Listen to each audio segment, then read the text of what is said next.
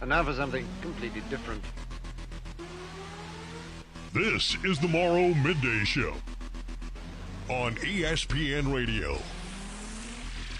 Let's do it.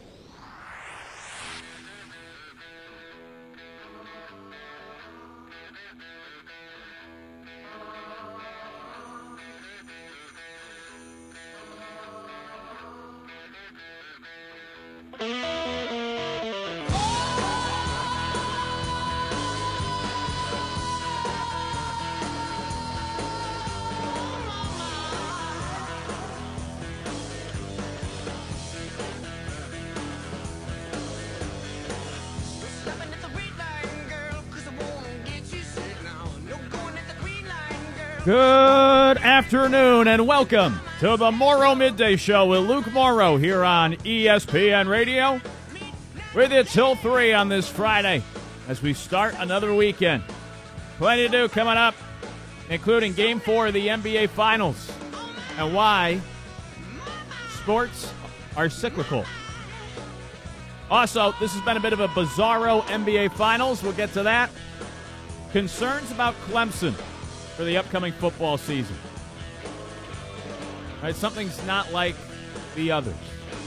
Plus, here come the Atlanta Braves, a new powerhouse in college sports.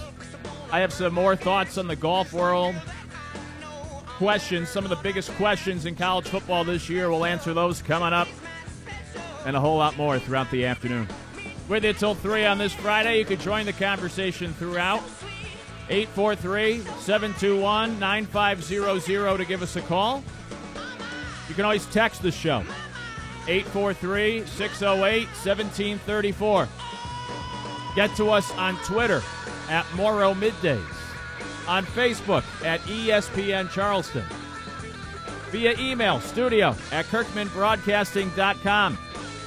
Or online at CharlestonSportsRadio.com. Head over there and click on our show page, where you can leave a comment for the show.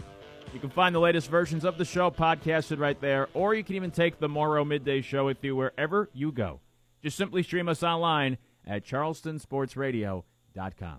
With you till 3 on this Friday. Trent's on the steel wheels. Trent, what's going on? How are you? Luke, I'm doing beautiful on this Friday. It's a lovely day here in the Low Country. Game 4 tonight of the NBA Finals. Are you kidding me? Warriors down 2-1. This is going to be an absolutely phenomenal game. We'll see if they can bounce back. The weekend is here, Luke. Going to play some golf this weekend. Looking forward to it. I'm feeling good on this beautiful Friday, Luke. Glad to be here with you, sir. There you go. Happy to hear. Let me start with Game 4 of the NBA Finals, which is tonight. I think the Warriors win and even up the series. Now, in honor of Trent's love for the Dark Knight, there's a famous line that we've used before. But the guy that plays Two-Face, right, says you either die a hero or live long enough to become a villain. And let me try to apply that to the NBA Finals, because I think things are cyclical. You see it all the times in life. You grow up and you realize, wow, I become my parents. And we all do. You may not want to, but you're going to become just like your parent as well. And now you're on the opposite end of those battles. Right? As a kid, you used to complain with your parents about staying out late, having girls over, whatever it was that you used to complain about. Now, once you have kids, you become a parent, you're on the other side. And your kids are complaining to you about staying out late or having friends over or not doing their homework. And you're on the other side of these debates, and you realize what it was like for your parents back then. Why they seem to be the jerks all the time. The tough position you used to put them in. Now you're in that position. You understand. You see it from a different perspective. Right? You take the binoculars, you turn them around. You used to complain about to your parents all the time. Now your kids are complaining to you about the same things. And it happens in sports all the time. Aaron Rodgers has become a lot like Brett Favre. The will he, won't he. The fans kind of turning on him in Green Bay at the end of his career. Even down to the rookie quarterback coming in and not being happy about it. It was Rodgers for Brett Favre, and then Jordan Love came in, and Aaron Rodgers was in the same position. The same position he probably disliked when he was on the other side of that position 15 years ago. So I saw a Facebook memory. I don't use Facebook except to look back at old memories. And around this time in 2015, I was posting about LeBron James' struggles in the fourth quarter of the NBA Finals against the Golden State Warriors that year. And I think there are a lot of similarities from 2015 and that NBA Finals to this year's NBA Finals. In 2015, LeBron James was 31 playing in his 6th NBA Finals in his 12th season in the league. This year, Steph Curry is 34, a little older, played in college, but he too playing in his 6th NBA Finals in his 13th season. In 2015, LeBron was facing a young Warriors team at the time. They were in their first NBA Finals, led by a trio of young talented players in Steph Curry, Klay Thompson, Draymond Green. This year, Steph Curry is facing a young Celtics team in their first NBA Finals, led by a young trio of Jason Tatum, Jaylen Brown, Marcus Smart. Now, in 2015, LeBron struggled in the fourth quarter of those games. His numbers were not good. He'd play really well for 3 quarters, fade in the fourth. This year, Steph Curry has really struggled in the fourth quarter. The numbers have not been good. He's been really good through the first 3 quarters. Think back to Game 1. Had like 25 points in the first quarter, 13 the rest of the way. Right? And in 2015, LeBron didn't have enough help around him. This year, I would say Curry, at least in the finals, hasn't had enough help around him. To me, Steph Curry has been the best player in this NBA Finals. But in the fourth quarter of the series, he has 7 total points. Now, this excludes Game 2. He didn't have to play in the fourth quarter because they were winning by so much. But in 2 games, 2 NBA Finals games in the fourth quarter, 2 quarters combined, most important minutes, 7 total points in those 2 quarters. 30% shooting. As many assists as turnovers. And a minus 30. The Warriors have been outscored by 30 points in the fourth quarter when Steph Curry is on the floor. That is not good. Now, this is more of an indictment on the surrounding cast than it is Steph Curry. I'm not one of those Steph Curry haters coming on here and telling you he's not good enough, he never plays well in the finals. No, I think this has less to do with him and more to do with those around him. Right? He didn't have to play in the fourth quarter of Game 2 because they had such a large lead, but the Warriors were terrible in the fourth quarter of Game 1 and Game 3, their 2 losses.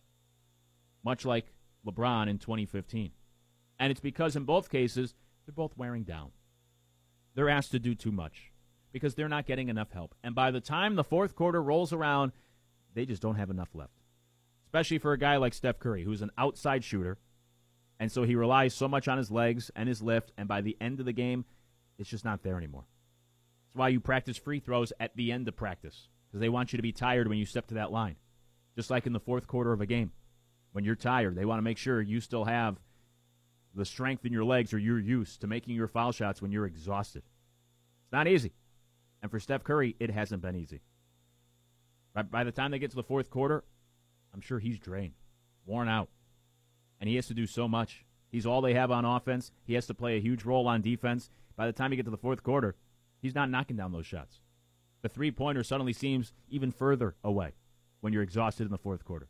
And if you think back to 2015, to continue this comparison, that was the year that Kyrie Irving got hurt. Kevin Love was already injured. Kyrie played just 1 game in the NBA Finals. Kevin Love did not play in the NBA Finals. And so when LeBron was playing in that Finals, his second leading scorer was Timothy Mozgov. The third leading scorer on that team was J.R. Smith in the NBA Finals. That's what LeBron was working with.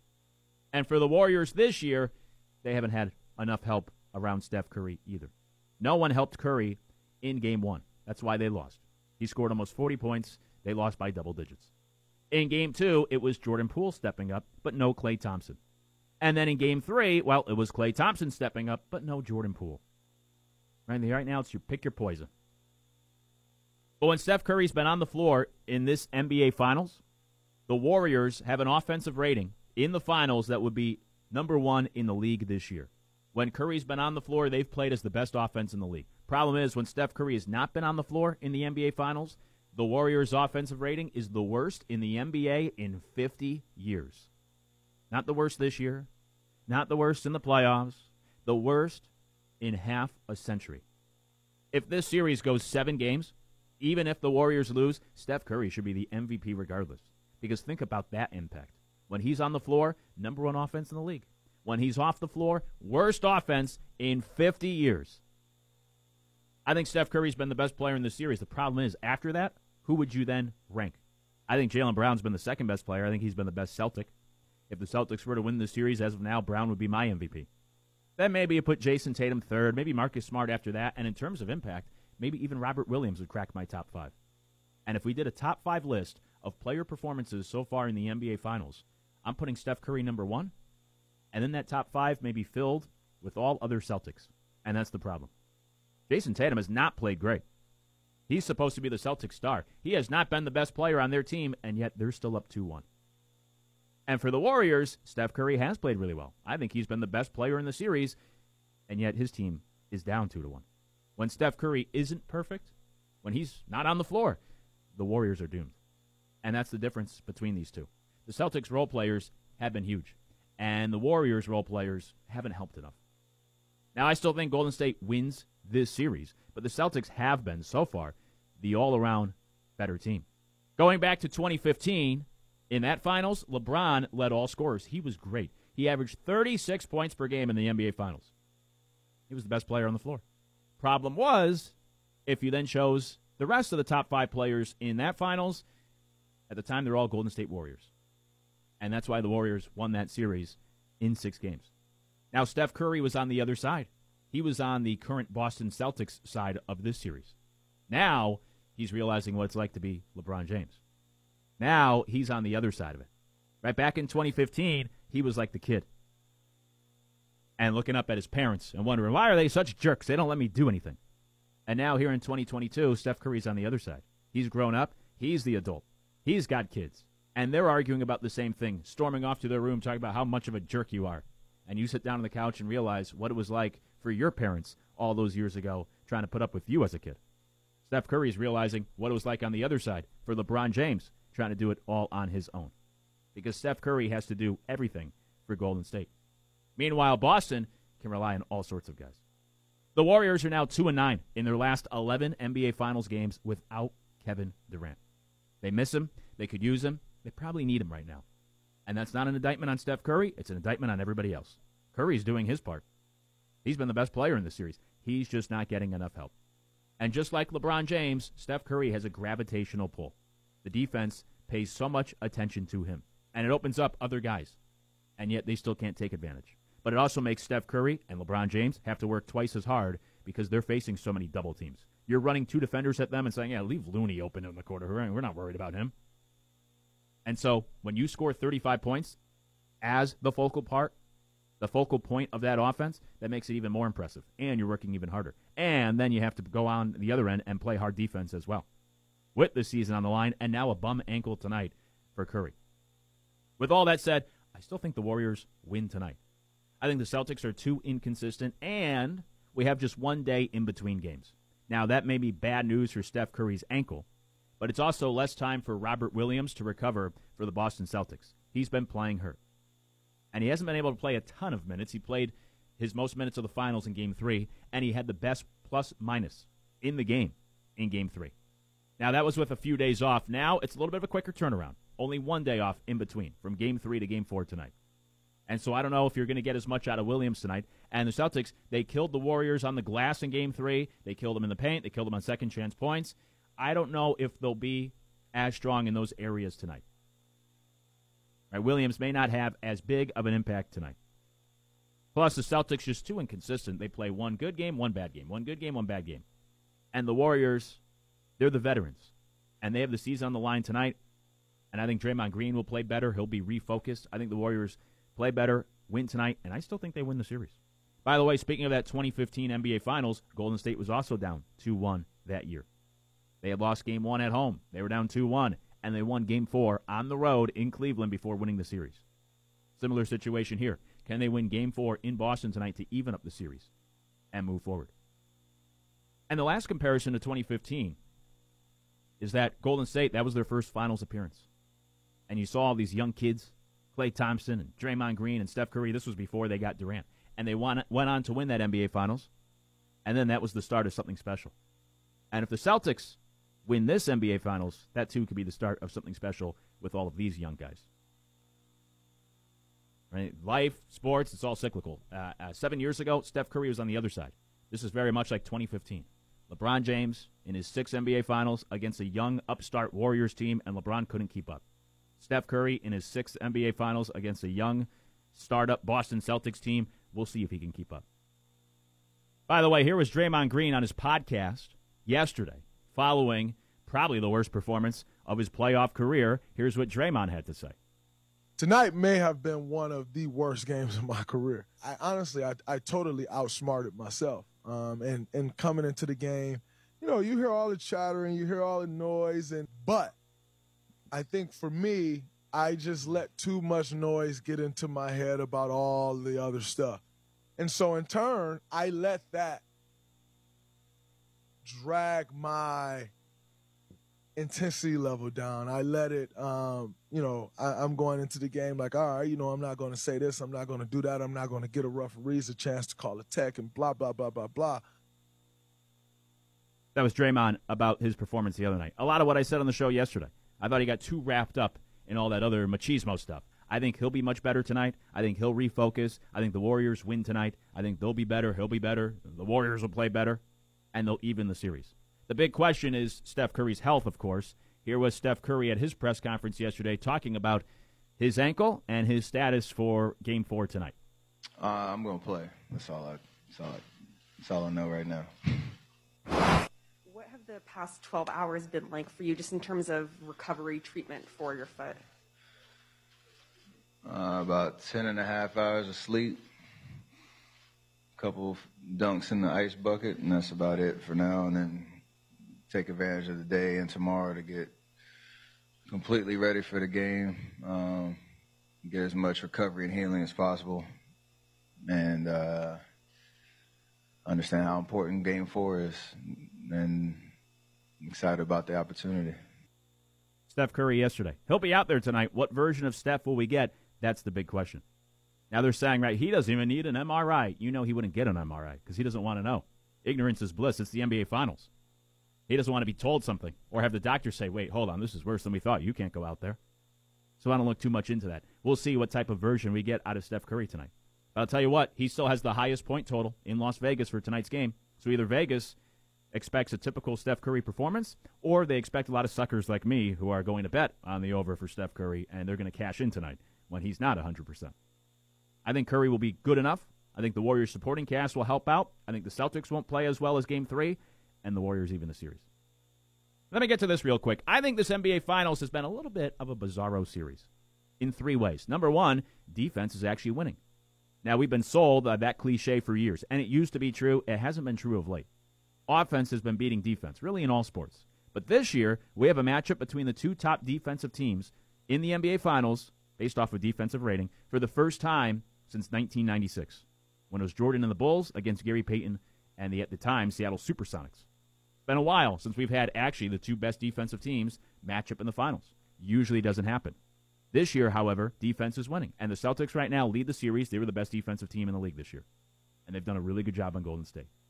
The number 2 reason why I say that is because the best player may not win. We've always been told, right, just have the star.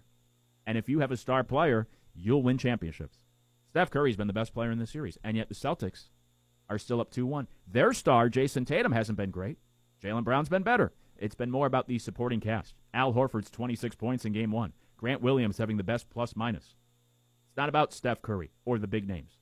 And if you look back, that doesn't happen all that often. Usually, the best player wins the championship. That's why Michael Jordan went 6 for 6 in the 90s. That's why Kobe Bryant won all sorts of championships. Even go back to Magic Johnson, Larry Bird. Right? Go back to Magic in the early 80s when he had to step in and play center, and they beat the Sixers. He was playing center, and he dropped a triple-double. It didn't matter. He was the best player on the floor. They were still going to win, no matter where he's playing on the court.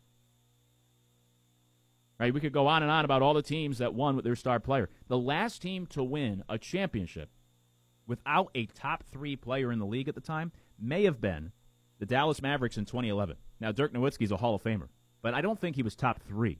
And if you go back and you look, most teams that win a championship have a top 3, maybe at least a top 5 player in the league at the time. And if you think back to 2011, right, it was Dirk and the Mavericks beating Miami with all of their star power. This Warriors team does not have the same star power because they're all a little bit older and a little bit more beat up, but somewhat similar in the sense that that Mavericks team, you look back and you wonder, like, how did that Mavericks team, even with Dirk, beat all that talent on Miami? It's not the perfect comparison, but we could look back at this series and look at the Celtics and see a team beat their opponent that had maybe more star power, at least at one time. I think Dirk's better than Jason Tatum, but that's probably the last time you go back to find a champion that didn't have truly like a top 3 player in the sport at the time. Maybe the 2006 Heat with Dwayne Wade at the time, obviously a great player, at that in 2006? Was he top 3? I don't know. 2004 Pistons, of course. But most teams, you go back, you either had a Kobe, you even had a Giannis, you had a Jordan, you had a Magic, you had a Bird. You usually had one of the very best, if not the best player in the league winning the championship. And the third reason why this has been a bit of a bizarro NBA Finals is because there's a big guy having a big impact. Right? Robert Williams may be the most impactful player in the series. Again, he has the best plus-minus. In Game 3 alone, the Celtics outscored the Warriors by 21 points when he was on the court. They got outscored by 5 points when he was off the court. That is a huge difference. That's a 26-point swing for Robert Williams. He has missed one shot the entire series. The Celtics have dominated inside on the offensive glass, second chance points, points in the paint. He's helped out defensively, keeping the Warriors out of the paint and getting easy buckets. You know, the Golden State Warriors, Wiseman's been injured this year, so that hasn't helped them. But they had a chance to potentially go out and add a big guy at the trade deadline. And their GM, Bob Myers, at the time said, no, we don't think we need to because the big guys, right, they're not what they once were. They don't have the impact. We don't need to go out and add a big guy. We're fine with what we have, a bunch of perimeter shooters. That's what wins today. And it has been. But here we are in the NBA Finals, and what's been the big difference between these two teams? I think it's the size for the Celtics. 3 things that I thought were no longer the case, and quite frankly have not been the case the last few years in the NBA. Defense winning, the best player not necessarily winning, and a big guy having a big impact. It's a little bit of a bizarro NBA Finals this year. Now I think the key moving forward is that number 3 player on each team. For Golden State, Steph Curry, if healthy, is going to play well. And then you're probably going to get one of Jordan Poole or Klay Thompson. Can you get both? Or can you get one of those guys and a Wiggins to step up? The Warriors need that third piece to be successful. And for Boston, their third piece may be the most important as well. That's Marcus Smart. Right? He's their number 3. He needs to play well for them to continue to have success. Jaylen Brown's been the best player for the Celtics. Tatum's a little up and down. Can Marcus Smart chip in as well? I don't know if you can count on a Horford, but I think it comes down to that third option for both these teams moving forward. That could be the overused X factor the rest of the way in the NBA Finals. To reiterate, I think the Warriors do win tonight, even up the series. And if they do, I think they're still the favorite to win this NBA Finals overall. When we come back, a concern for Clemson this fall. Why they're different than the other favorites. It's the Morrow Midday Show right here on ESPN Radio. Now back to the Morrow Midday Show on ESPN Radio. New breeze feels so good. Can't help but remind me that it was a good day. Yeah. Not much to do but just stay around. Yeah, it was a good day. I'm so glad the sun stayed around. Yeah, it was a good day. Coming up, my concern for Clemson this fall. The Morrow Midday Show with Luke Morrow here on ESPN Radio.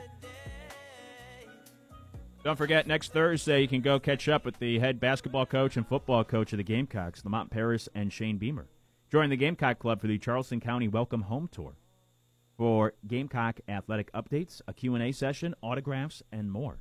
Next Thursday, June 16th, the Porter Room at Holy City Brewing Company. Doors open at 6 p.m. Tickets are $40 for adults, $15 for kids 12 and under, and tickets include food provided by Kickin' Chicken with a cash bar available. Next Thursday, June 16th, the next Thursday, at the Porter Room at Holy City Brewing Company. Go say hello to Lamont Paris and Shane Beamer and get the lowdown for Gamecock Athletics. Quarterbacks are almost the be-all, end-all in football, and that's why Gamecock fans are very excited about Spencer Rattler this year. If you look at odds to win the Super Bowl in the NFL, here are the favorites. The quarterbacks of the favorite teams, in order. Josh Allen, Tom Brady, Patrick Mahomes, Matt Stafford, Aaron Rodgers, Justin Herbert. Not bad. Then you get to a Jimmy Garoppolo, but then Russell Wilson, right? Dak Prescott, Deshaun Watson, Lamar Jackson, Joe Burrow. All pretty good quarterbacks. If you go to the worst Super Bowl odds this year, their quarterbacks are Davis Mills, Marcus Mariota, Zach Wilson, Drew Lock, Jared Goff. And then you get to Trevor Lawrence and Justin Fields and Sam Darnold and Daniel Jones and Mitch Trubisky. These are all in order. And then even a Carson Wentz. It's not hard to figure out why certain teams are favored more than others to try to win the Super Bowl this year. The best quarterbacks are all on the teams with the best odds, and the worst quarterbacks are on the teams that have the worst odds. College football is not very different. Last year's national title game was Bryce Young against Stetson Bennett. Bryce Young was second in the country last year in QBR. Surprisingly, Stetson Bennett was third. The other playoff quarterbacks last year, Michigan's quarterback had the second best QBR in the Big Ten, and Desmond Ridder had the best QBR amongst group of 5 quarterbacks. Not bad. The year prior, we had Mac Jones and Justin Fields in the national title game. They were 1 and 2 in the country in QBR. Trevor Lawrence was also in that playoff, number 1 in the ACC. Ian Book was in that playoff, number 1 for Independence. All 4 quarterbacks were top 10 in QBR.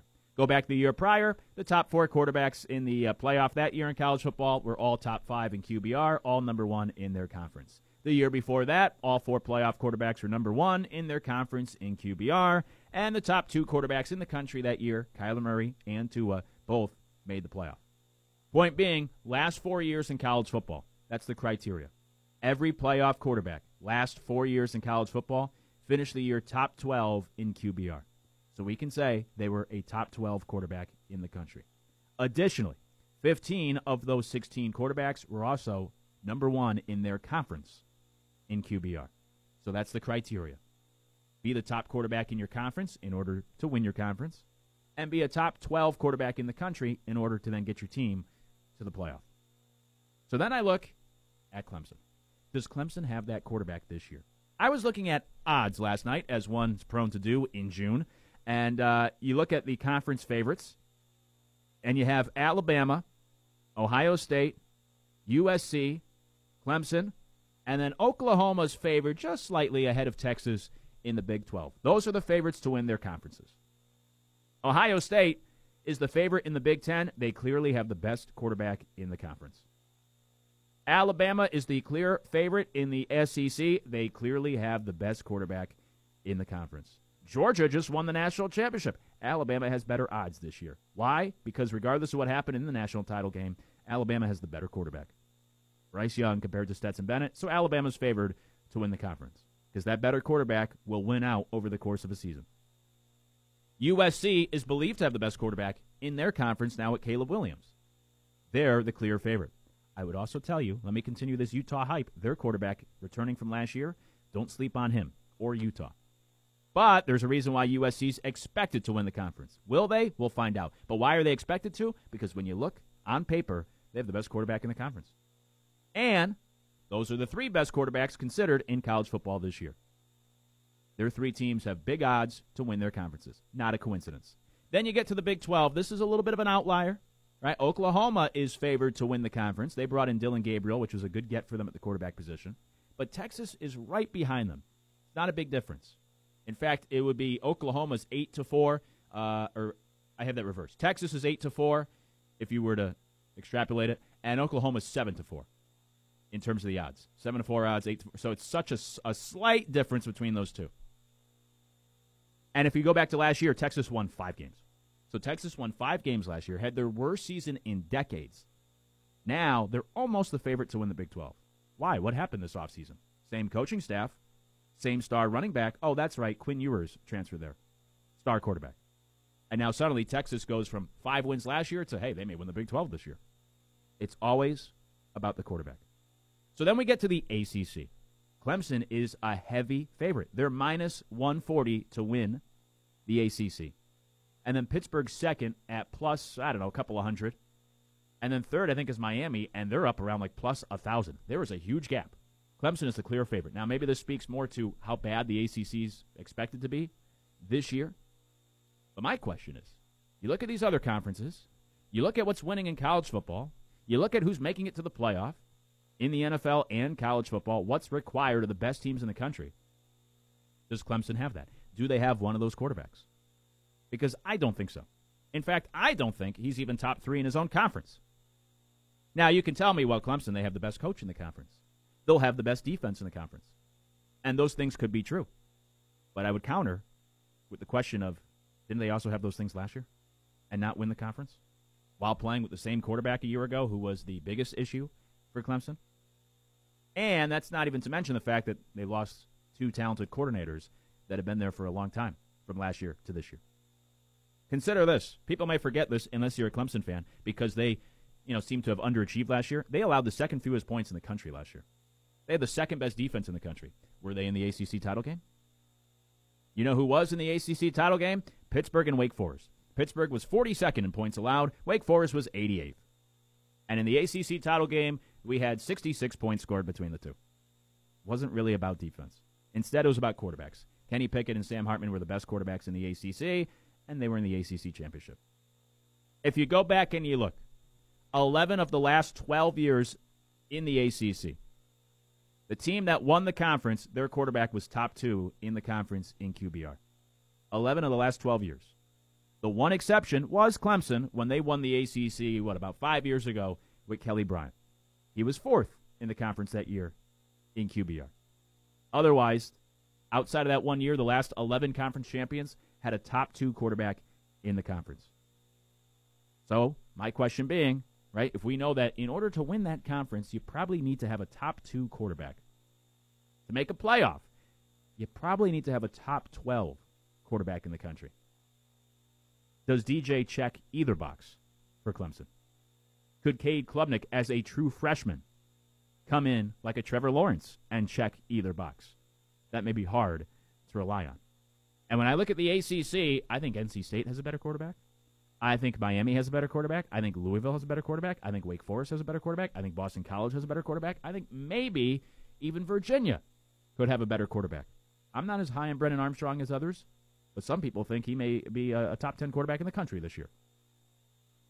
That's what, 1, 2, 3, 4, 5, 6 teams I listed off, almost half the conference, that I would take ahead of DJ or Clemson's quarterback situation right now. And consider the fact that regardless of how good your defense is, history tells us you probably need a top 2 quarterback. Last year, DJ was 13th in the ACC. So the question becomes, because I know he's lost some weight this offseason, he's working on his mechanics, can he pass 11 different quarterbacks in that conference here in one offseason? I don't think so. I don't have the faith that he will. And I think instead the ACC will have some sneaky good quarterbacks this year. This is why I like NC State and Miami so much this year. Those may be the 2 best quarterbacks in the conference by year's end. Right, they may have the 2 best quarterbacks. Plus, NC State had the second best defense behind Clemson, so they got a little bit of both. They have an experienced coaching staff, continuity, a lot of guys coming back. And Miami, they were second in the Coastal last year, so not too far off. Plus, now they upgraded their head coach. Their quarterback will be in his second year as a starter. He was a redshirt freshman last year, played pretty well. I think he'll be better this year. I think there's more to like about NC State and Miami. So it's like those old SAT questions, or even they used to do it on Sesame Street. Like, one of these things does not belong. What is unlike the other? When I look at the favorites throughout college football, they all have one thing in common outside of Clemson: quarterback play. Now, again, you could sell me on Clemson while they have a great coach and they have a great defense. They will. But I'd also say they had those things last year, and it wasn't good enough to make it to the ACC title game. Why will that be the difference this year? Even though Georgia won with a historically good defense, don't forget that Stetson Bennett was 3rd in the country in QBR. And in order to be a playoff team in recent history, you need a top 12 quarterback, and in order to win your conference, you need a top 2 quarterback. So that becomes the question. I was looking at the odds because I'm trying to gain an edge, and I'm looking at the ACC thinking, man, I think there's some value here to bet on one of these other teams with very big plus odds, whichever one you think could have the best quarterback in the conference this year, because I don't think it's going to be Clemson. And that's my biggest concern for them. Ohio State, Alabama, even USC, it's easy to see why they're favored. Clemson, you could sell me on coaching and defense. I don't think that's the biggest thing anymore. I think it just simply comes down to quarterbacks. That's what we're seeing in football. Coming up, this leads me to the most impactful quarterbacks this year. Which quarterback in each conference will be the most impactful? Have the biggest impact on what happens in their conference. We'll get to that coming up. It's the More Midday Show right here on ESPN Radio. Spend lunch with Luke. Attention campers, lunch has been canceled today due to lack of hustle. Deal with it. On the Morrow Midday Show. Then I look at you, and the world's all right with me. Just one look at you, and I know it's gonna be a lovely day.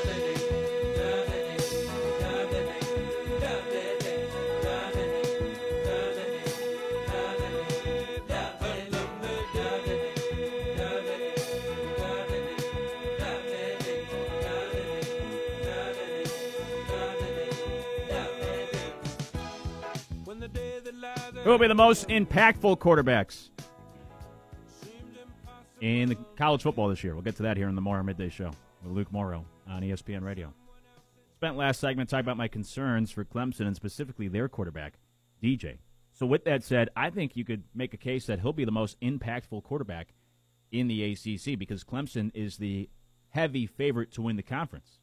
But to me, you have to qualify that with if DJ plays well enough. If he doesn't, regardless of their defense, their run game, coaching staff, everything else, I still believe. I think Georgia was the outlier last year, and Stetson Bennett, by the way, performed as a top 3 quarterback in the country. I still believe you need a top quarterback, and you win with offense more than defense. And I think the ACC showed that last year. Clemson had the second-best defense in the country. Where did it get them? Not far enough. Meanwhile, Kenny Pickett, Sam Hartman, right, Wake Forest, their defense was terrible. They scored a bunch of points. They made it to the conference championship. Kenny Pickett, best quarterback in his draft class in that conference. They won the conference as a bit of a surprise. So I think DJ will be the most impactful quarterback, good or bad, in the ACC. If he plays well, like he did 2 years ago, filling in for Trevor Lawrence, then we're talking about Clemson as a playoff team. And if he plays well with that defense, and then you're talking about potentially a championship team once again, a national championship team.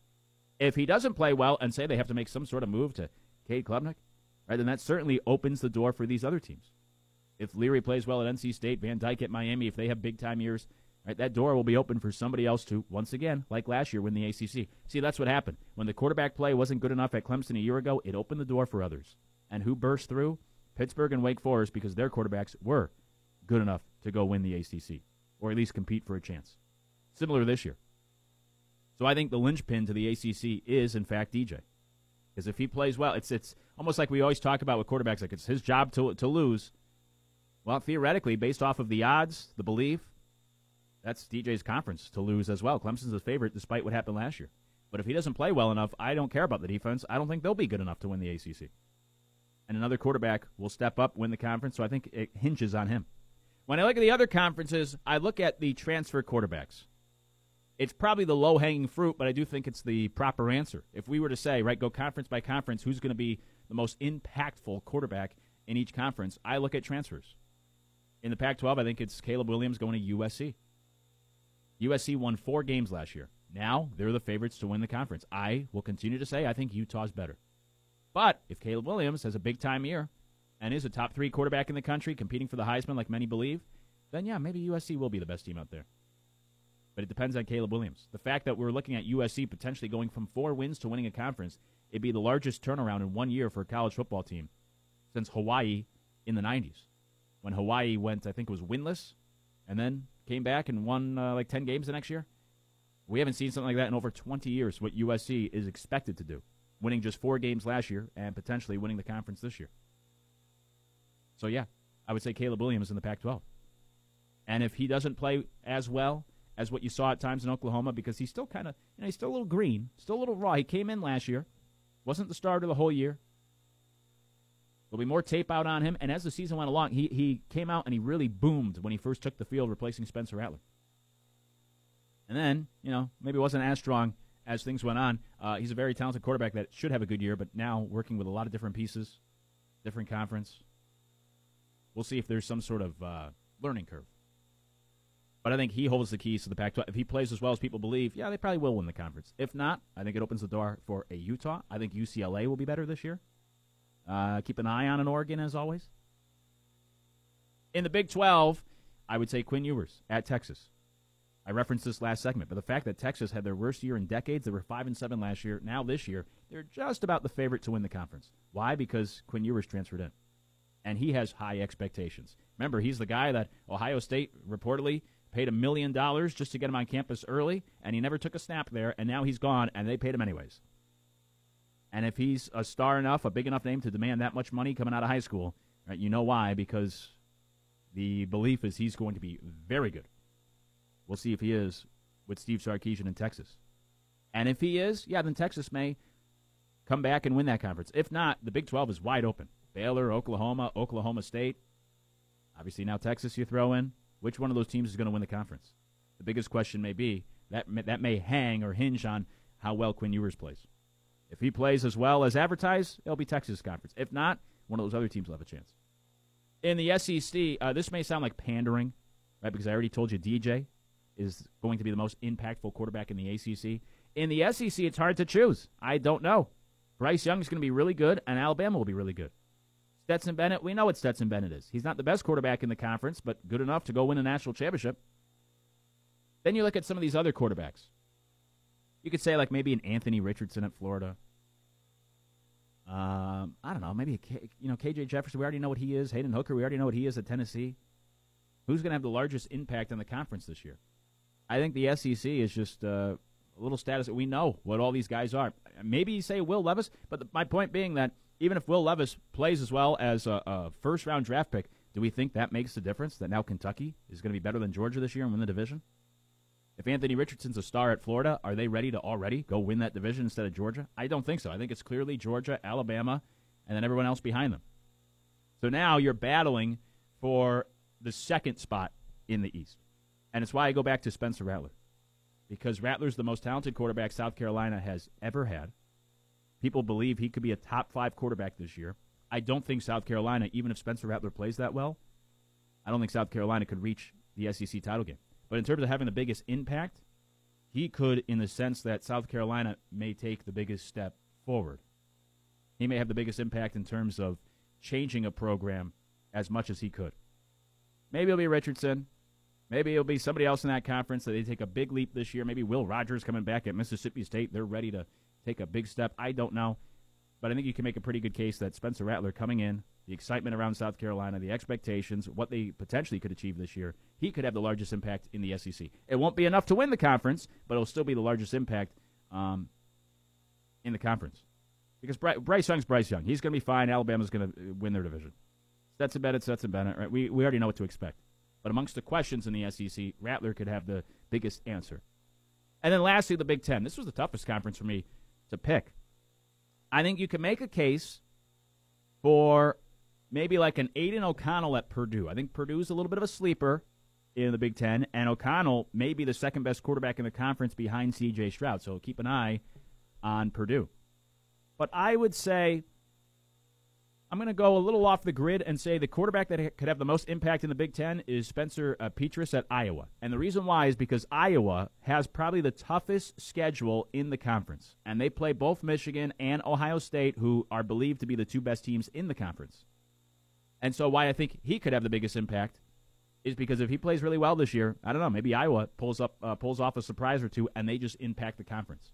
And if they're going to win some of these tough games and have an impact on the Big Ten winner, it's going to take, I imagine, good quarterback play.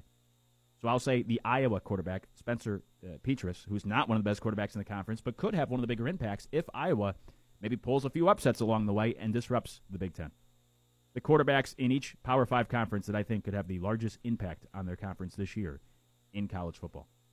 We'll wrap up Hour 1 next. It's the Morrow Midday Show on ESPN Radio. Now back to the Morrow Midday Show on ESPN Radio.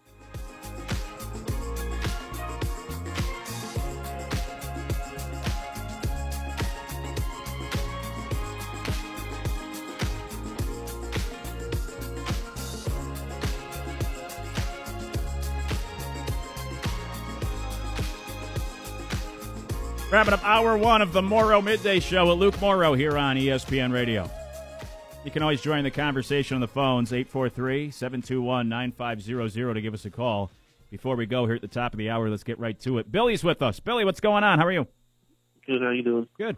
I got a football question and a basketball question. As far as the football question goes, South Carolina this year, South Carolina goes 6-6 again this year because the schedule hadn't really changed much from last year. Would you consider that a disappointing season as far as Rattler, or how many games do you think he would have to get under his belt for it to be considered a good year? Yeah, I think since if we remove the bowl last year, they went 6-6 in the regular season. I think you have to do at least better than that because you really upgrade. This is a big upgrade to me at the quarterback position, right? So you have to do at least better than last year, even if it's only by one game. You go 7-5 this year. I view that as a success. 6-6 or anything below that, I view as a failure. You got to be at least better than last year now that you have Spencer Rattler. Yeah, really. The NBA question I got to is, say the Warriors lose tonight and Seth's hurt. How much of an excuse do you think they will use that as far as saying, well, he went down 100% and if Boston were to go ahead and win the series because of that? How much of an excuse do you think we would have to hear about that? And I'll hang up and listen later. Appreciate it, Billy. That's a good question. People are going to say it, no doubt. But I would say it wouldn't be fair because we've seen when Curry has been healthy through these first 3 games, Boston has looked like the better team. Now, it may sound like I'm speaking out of both sides of my mouth because I still think the Warriors win the series. I picked them from the beginning, and I'm sticking with them so far. If they lose tonight, then, yeah, probably series over. But I think they win tonight. But I can also acknowledge at the same time, while I still think Golden State has their best basketball in front of them, that Boston's looked like the better team. So no doubt people will point to that because we always do, especially Warriors fans. I mean, Warriors fans were complaining about Celtics fans the other night. What are we doing here? Warriors players were complaining about the Celtics fans. So people will look for any excuse they can. So absolutely, if Curry's not 100%, that's what you'll hear about from a lot of people. It could have been different if Curry was fully healthy. But I think we've already seen enough in this series that if the Celtics do go on to win, like at this point, it's not a surprise. If the Celtics win this series in 6 games, whether Curry's healthy or not, I wouldn't be all that surprised. I still think the Warriors win, but I've been impressed with Boston. I think they've looked like the better all-around team so far this series. I also say the interesting thing about the Warriors, credit to them. Most people, you can point to the victories and make those excuses. Or point to the losses, make the excuses. Right? Like the Giants winning the Super Bowl with the David Tyree catch. You say, oh, they got lucky. You can't really say that about a lot of the Warriors' victories, but you can say it about their losses. When they lost their 2 finals, Draymond Green got suspended, Andrew Bogut got hurt, and last time everybody got hurt against the Raptors. They very easily could be 6-0 or 5-0 right now. Hour 2 next. WTMZ 98.9 FM, WTMZ 910 AM and 94.7 FM, W234CD, Dorchester Terrace, Brentwood, Charleston. This is the Morrow Midday Show. But wait, there's more. On ESPN Radio. Back again. Shady's back. Tell a friend. Guess who's back? Guess who's back? Guess who's back? Guess who's back? Guess who's back? Guess who's back? Guess who's back?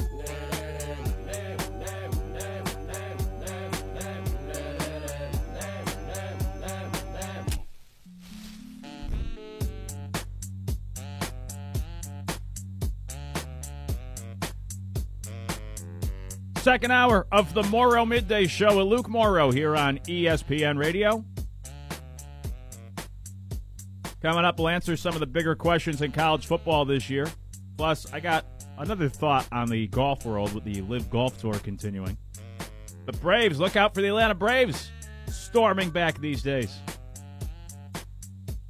Plus, yesterday was, I missed yesterday was an anniversary of something in baseball. I totally missed it. So we'll have to circle back to that later on. We got plenty more to do throughout the afternoon here on this Friday. If you ever miss anything from the show, catch on demand, search ESPN Radio Charleston, however you listen to your podcasts.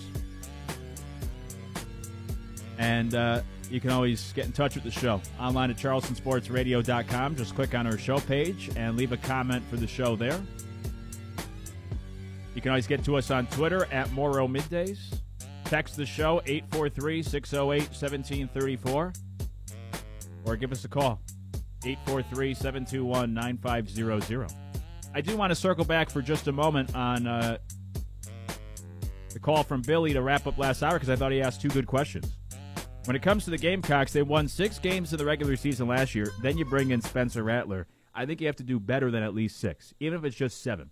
And my expectation for the Gamecocks this year would be a 7-5 regular season. But it's a lot like the Broncos in the NFL. Right, when you bring in Russell Wilson, if they won as many games as they did last year, yeah, that would be a failure. And Spencer Rattler may not be a Russell Wilson at the NFL level, but just in terms of South Carolina, again, he's the most talented. He's the highest-rated recruit they've ever had at that position, ever. And so you go from last year where they were the only team in the country to start 4 different guys, I think it was, or maybe win a game with whatever that stat was, about 4 different quarterbacks, and now you go to Spencer Rattler. It's kind of similar to going from Drew Lock to Russell Wilson. And if the Broncos have the same record, right, as a year ago, yeah, that's not good enough when you make that upgrade. With that comes higher expectations. So for this year, for South Carolina, for expectations, I think the minimum needs to be 7 wins. I think you have to be at least better. Not lateral. You can't have the same record. Spencer Rattler's better than what you had at the quarterback position a year ago. You got to win at least 1 more game. There's got to be some sort of improvement because you improved the roster. So even if it's just 1 win, doesn't seem like much, but you got to be better this year. by something. 7-5 is the minimum for South Carolina this year. And then in regards to the Warriors, we were up against it. I don't know if I illustrated my point well enough. I think it's a fair question about Steph Curry and the injury. What I find interesting about Golden State is I think the better example of what I was trying to get at would be the New England Patriots, where the Patriots you could point to some of their Super Bowl wins and talk about luck. In fact, really, because they play so many close games, you could make, if you want to, an excuse about all their wins. If you're a Panthers fan, you probably remember John Casey kicking the kickoff out of bounds on that final drive. Patriots take over at the 40, and then they get into field goal range to win the game. What are you doing? You could go back to their first Super Bowl they won and point to the game against the Raiders with the tuck rule. You could go to the Seahawks Super Bowl when Russell Wilson throws the interception at the goal line. You could go to the Falcons Super Bowl. Sorry, Falcons fans. When you're wondering, what is Kyle Shanahan doing with this play calling? You could point to a lot of the victories for New England and say, like, well, they got if this break, and it may not be true, it's something us sports fans say to make ourselves feel better about it. All right, well, the Patriots, yeah, they're the greatest dynasty, but they're very lucky. In fact, that's what Rob Parker calls Tom Brady, the low luckiest of all time. With Golden State, you can't really say that. The one maybe the championship we were talking about last hour, 2015, when you go up against LeBron James, and Kevin Love's injured and Kyrie Irving plays only one game. And that was the first time the Warriors won a championship. That's probably the one. But otherwise, the Warriors are the opposite of a lot of champions where you point to their losses and say, actually, this dynasty was unlucky. Because when they lost to the Cavs, blowing that 3-1 lead, well, for one, they blew a 3-1 lead. How often does that happen? That's the only time it's happened in the finals. And number two, Draymond Green missed Game 5, which was the game that ended up swinging the series, and Andrew Bogut got injured, which also had a huge impact. When they lost to the Raptors 3 years ago, everybody on the team got injured. They were a shell of themselves, and those were the two times they lost in the finals. And now, if they lose this finals and Steph Curry, let's say he's clearly not 100% tonight or moving forward, Warriors fans could point to that too and say, hey, we made it to 6 finals. We went 3-3, but in all 3 losses, right, we had if one thing went another way, we had bad luck. We could have won all 6. And I think that's what's unique or interesting about Golden State. Most times with these champions, you point to how lucky they were in winning. For Golden State, despite all their winning, you could also say they've actually been more on the unlucky side at times through their dynasty run. The Bulls would probably be another one. I'm trying to think back to the Bulls. Like even the Chicago Bulls, there was never really a situation. There was never a Game 7, so that was part of the reason. The series were pretty decisive. You could never really point to Jordan getting lucky. Maybe the one time would be against, was it the Trailblazers? The Trailblazers led by 15 in the fourth quarter. I wouldn't consider that luck. But for the Jordan haters, you could say, you know, how did the Blazers blow a 15-point lead in the fourth quarter? That was, I think, Game 6. The Bulls ended up going on to win. Could have forced a Game 7. I don't know. There's really not a lot you could say in the Jordan. He pushed off of Byron Russell. There's really not a lot you could say about the Bulls either, where with all their winning, you could write it off just to being lucky. And that's the sign of a really – they don't need breaks to win. They're just winning because they're so good. Jordan didn't catch a lot of breaks or didn't need to catch a lot of breaks. They were just talented. The Warriors, same idea. Patriots, I think the same thing, but you have plenty of Patriot haters that make these excuses. They got lucky against the Rams, and Donovan McNabb was throwing up on the sideline when they beat the Eagles, and T.O. had a broken leg, and the Panthers kicked it off out of bounds, and Russell Wilson, what were they doing throwing at the goal line? We can make all sorts of excuses for why the Patriots have so many Super Bowls. Anyways, the USFL is winding down their first season. We have playoff games coming up soon. There's big news announced about those playoff games.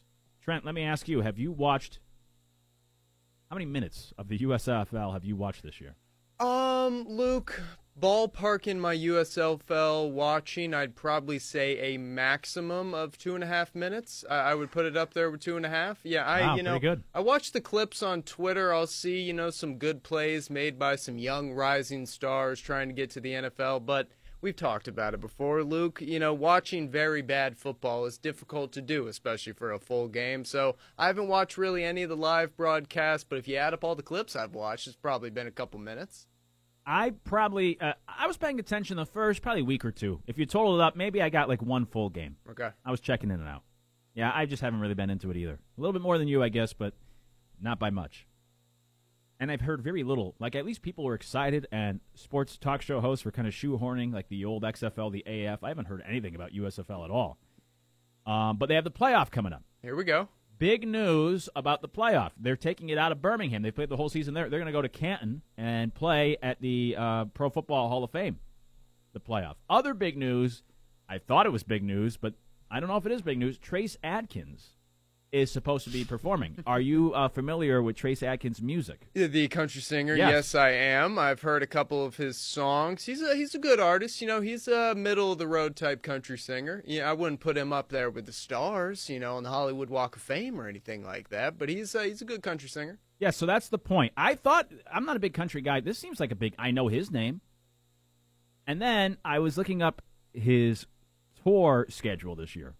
And this is where maybe Trace Adkins isn't as big of a star as I thought. Maybe the USFL isn't getting as big of a name as I thought they were. Yeah, it's tough. It's tough. When you look at his, you just got to go on Spotify and look at the plays. If the plays are not, I would say, above at least one song, about 100 million, then you kind of know where you stand as far as the hierarchy of artists go. Yeah. I'd be curious to see what Adkins' numbers are. Well, I mean, I can pull them up here real quick. Sure, pull them up. But first, give me a little mood music, because let's run through this tour that Trace Adkins has this summer. And then you check the numbers, and let's see what we're working with here. Because this tour does not really inspire me. This is the USFL's big draw to get Trace Adkins playing at the playoffs. They're selling this, right? We're going to be in Canton. We got the playoffs, and we got Trace Adkins performing. So I looked at the tour. For one, Trace Adkins is performing almost every night. The guy may be, for lack of a better term, a little desperate. He's performing 5 days a week. This guy's getting around. Right? If you look at, like, Dave Matthews was just here. Usually they play, nowadays, they become big enough stars, they only play, like, on the weekends. They take the week off. They travel. They'll play 2 shows on a weekend in a new city, go to the next weekend. Trace Adkins is playing everywhere. Trent, I want to quiz you. Here we go. And now, again, in Trent's defense, I don't know most of these places. He's performing tonight in some town called St. Ignace. Any idea what state that's in? Ooh, St. Ignace? No, but I would say, Luke, let's throw it out on a limb here. You said they're going to be in Canton, this coming next weekend? I think it's a week from now. Within the next 2 weeks, I don't know. I would say, I'd say Rhode Island. Is he performing in Rhode Island? St. Ignace is Michigan. Michigan, okay. Well, there you go. He's playing at the Hewiden Shores Outdoor. That's what it's named. This town has fewer than 3,000 people. Wow, so they're going to come out in droves. The whole town's going to be there, and they still won't sell out the place. That's where he's performing tonight. Trace Adkins, I thought, was a big name. From there, he goes tomorrow, and he plays at the Ho Chunk Gaming Dells in Baraboo. Where is Baraboo? Can I say Michigan as well? Is he kind of doing a Michigan thing right now? Or it's a different state. Let's go Ohio. Maybe Ohio. He heads to then Baraboo, Wisconsin. Oh, jeez. Elsewhere on this set list, tour date, I should say, Mayetta. He plays at the Prairie Band Casino and Resort in Mayetta. This is later on in the tour. Where is Mayetta? Montana. Is it in Montana? Close, maybe. I don't know. Kansas. Nowhere near. All right. You know better than me. Later on in the tour, he goes to, I'm not even going to say this correctly. Pierre's, I'll guess. Pierre's. He's playing at the Pierre's Freedom Fest. That sounds pretty good. Where is Pierre's? Now this one, I would say, is in Ohio. Oh, jeez. Minnesota. Oh, well, you could have known that, right? Yeah, I've never heard of that place. Then he later on in his tour, he's playing at the Menard County Fair. He's doing county fairs. Here we go. That's in Petersburg. Petersburg what? It's not St. Petersburg. I know that. I would say, man, this is like the bowl games we did that one time. I would say, let's go Illinois. Is it Illinois potentially? It is Illinois. Really? Wow, you nailed it. There we go. The Menard County Fair in Petersburg, Illinois next month. Get your tickets, folks. A couple more of these. This is Trace Adkins' tour this summer.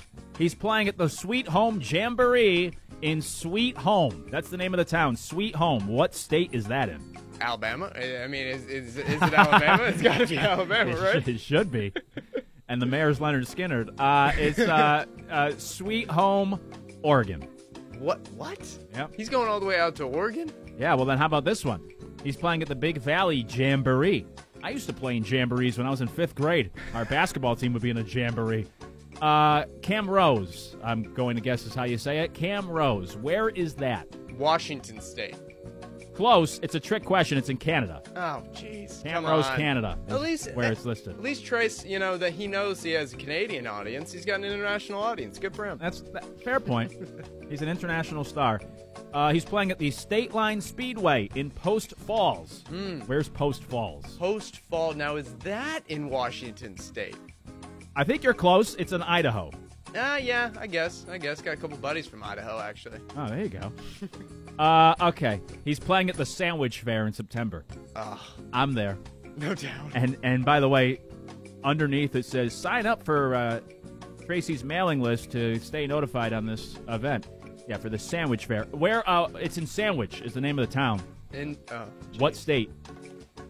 What state loves their sandwiches? That's what I was trying to think. Where is the sandwich most popular? Is this a Midwest? Let me say the sandwiches. I'm going to go Missouri with that one. Illinois. Jeez. Sandwich, Illinois. By the way, I suddenly want to go visit there. Yeah, that sounds sweet. All right, I'll give you an easy one. He's playing at the Crossing Casino in Pittsburgh. Where's Pittsburgh? Pennsylvania. Wrong! He's playing in Pittsburgh, Kansas. No, come on. Is there no H at the end of no Pittsburgh? H. Dang it. He's not big enough for Pittsburgh, Pennsylvania. He's got to go to the Pittsburgh, Kansas. Soon he'll make it to the Pittsburgh with an H. He'll make it to the Rivers Casino in Pittsburgh one day. Man, there's so many on here. Very few of these places I actually know. You think he's traveling in a van, or can he get a tour bus? I hope a tour bus, because he's playing tonight in Michigan, tomorrow in Wisconsin, Sunday in Iowa, Tuesday in South Dakota. He plays every night. Then he goes to Kansas. The next night he's in Illinois, then Indiana. Then he does take about 2 weeks off. Maybe that's when the USFL is in 2 weeks.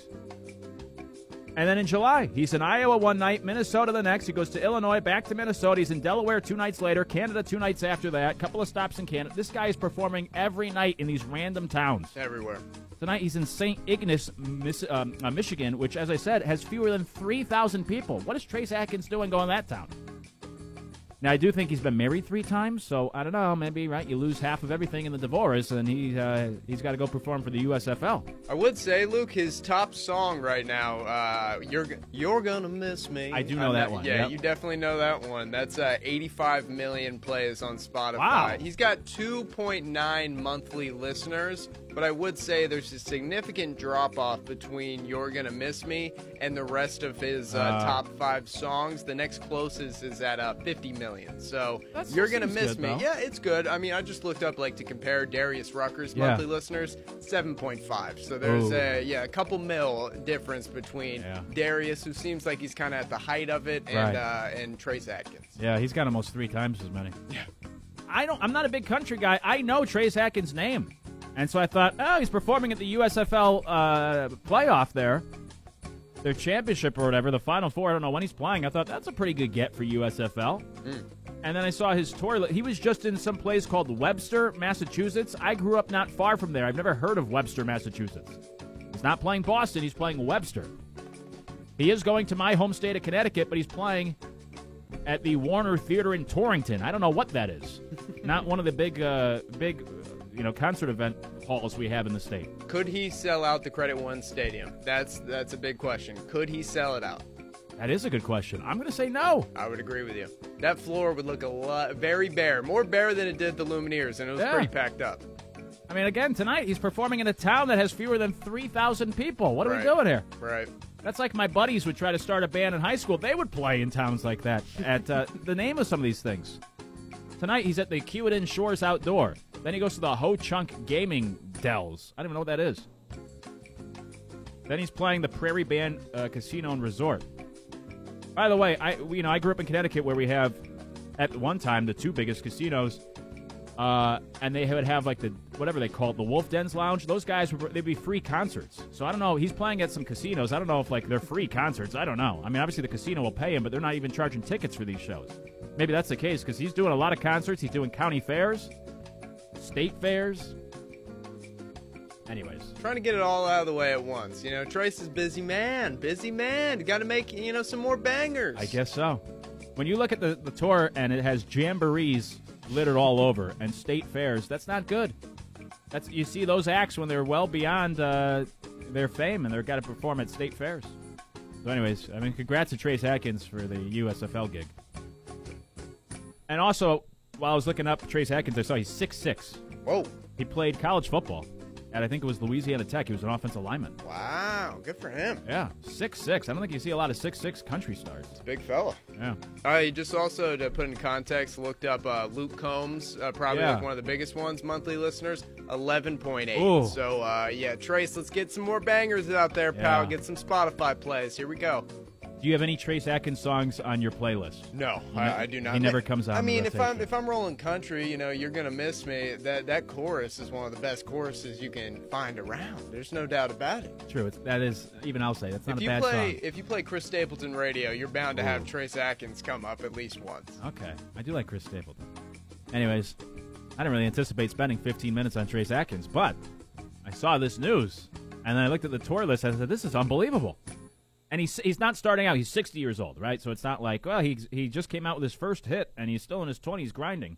He's been at it for, like 35 years, and he's doing jamborees. But, hey, whatever pays the bills and make you happy. You get to perform music for a living. So good on Trace. Now, that's our we use that music a lot. That's a little bit of, it's like elevator music is how I describe it. I found out today that Trent is a talker in elevators. Yeah, I am a talker. Oh, my goodness. I am a talker in the elevators, Luke, because of one certain reason. I have one of the bigger fears in life is getting stuck in an elevator. So I would say that, one, I just like to chat with people sometimes. If you look like you're in a good mood, I'm bound to say something to you. Because I've had a couple people, I'm like, hey, how you doing? And they say, good. It's like, all right, well, I get it. I'm cool here. I'll just ride out this elevator, you and I together. If we get stuck, we're not going to have a good rapport, Luke. That's what I'm looking for. I'm looking for a good rapport just in case we go down and we're going to be stuck in this elevator for a couple hours. I am not an elevator talker. No surprise. Yeah, of course. And if the elevator, I'll first open my mouth if the elevator then gets stuck. And then I'll turn to that person and say, hey, how are you? What's your name? It looks like we're going to be here a while. Until that moment, though, I am not talking in an elevator. I don't go for names normally. It's like, you got a Target bag, successful day shopping today. No, that's one of the those worst. things. Oh, it's the best, Luke. It's the best. You get people in a good mood, they leave the elevator, they're like, you know what? That's a good guy right there. That's a good guy. I don't know. I think they say that's an annoying guy. Keep me off the elevator. I'm trying to make myself look like a good guy because the past couple weeks I've made myself look like a bad guy on this show with my concerts, and things of that nature, that's my CrossFit. So I don't want to be a bad guy. I want to look like a good guy. Yeah, that's true. You're a good elevator guy. All right, so now where do you draw the line? On an airplane, you're talking to the person next to you? Depends on the vibe. I'll always have the headphones in on the airplane. I think that's most important. But if somebody, like, actually, I have conversations with older folks on planes. They sit down and they usually start talking to you, and you can either be rude and just be like, or thank you, or start reading a book or something. But no, I mean, we're chatting. And it also depends where you're sitting. I think that's a big part. True. If you're in, a 3-row and you and the person in the middle are sitting, but the person on the aisle is like not talking to you, I feel like it's a waste of time. But if you're in a 2-seater, let's lock in, pal. Let's have a chat. So you're open to it, though? Yeah, you're open to the airplane talking. All right, what about if you're waiting in a line? I don't know, you're at Walmart, you're at a restaurant, like a takeout line or something. If you're waiting in line, it's going to be a little while. Mm-hmm. You turn around or to the person in front of you, you're going to talk to somebody in the line? Actually, I did that a couple weeks ago because it was taking a long time, and the lady behind me tapped me, and she said, how long is this taking? And I said, I've been here for about 25 minutes. And so we had to talk about, restaurant service and cleanliness, just little things of that nature. Luke, I like chatting. That's it. Hey, you're in the right industry then. I like chatting, man. Yeah. I'm trying to think of other examples. I guess those are the ones I got. You would do none of those things, right? No. You're correct. No. No chatting on the airplane. Probably not. If it's somebody I'm interested in, if it's like, I've never sat next to a celebrity, but, if it's somebody like I would actually want to talk to, right? Sure. But if it's just some random stranger that it's like, hey, am I going to make small talk? No, thank you. Headphones in. Not interested. I've had some chatty people sit next to me. Yeah. Not always the best flight. Elevator? No, probably not. Unless, again, like if I see him around the building. Yeah.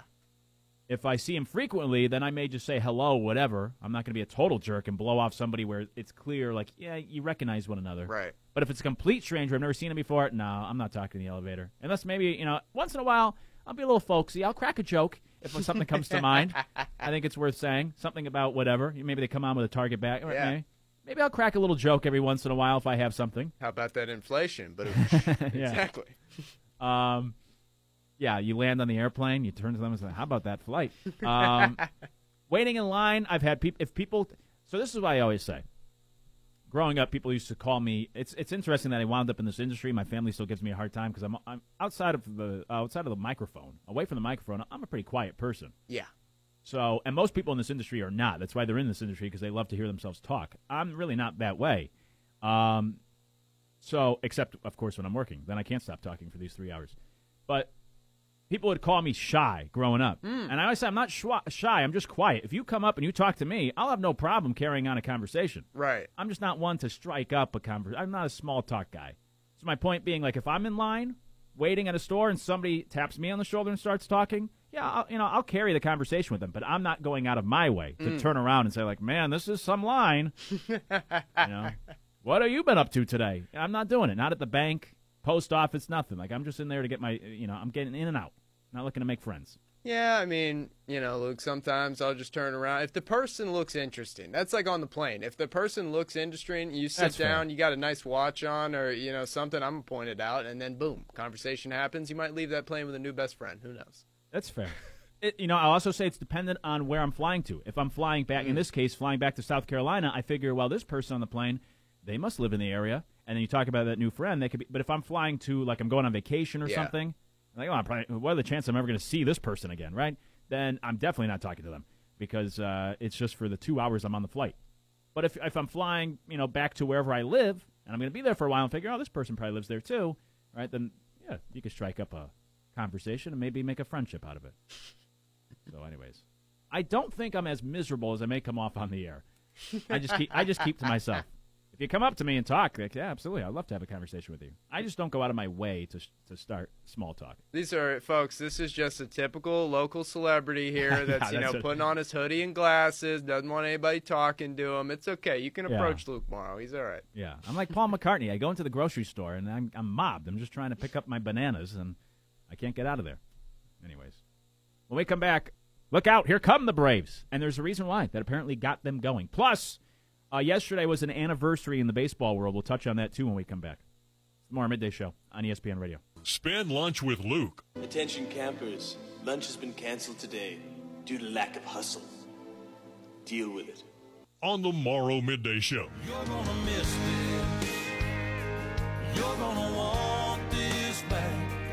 You're gonna wish these days hadn't gone by so fast. These are some good times, so take a good look around. You may not know it now, but you're gonna miss this.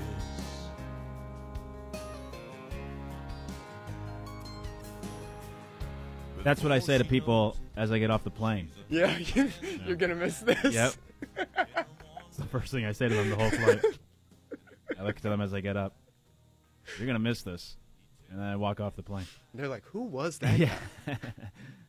The Morrow Midday Show with Luke Morrow on ESPN Radio. Hey, little Trace Atkins, star of the show today. The Atlanta Braves are making a comeback here. They're going on a run. They're one of the hottest teams in baseball. So I said this about a week or two ago. I guess it was right around Memorial Day. What was that, last week? Because that's when you start to pay attention to Major League Baseball standings.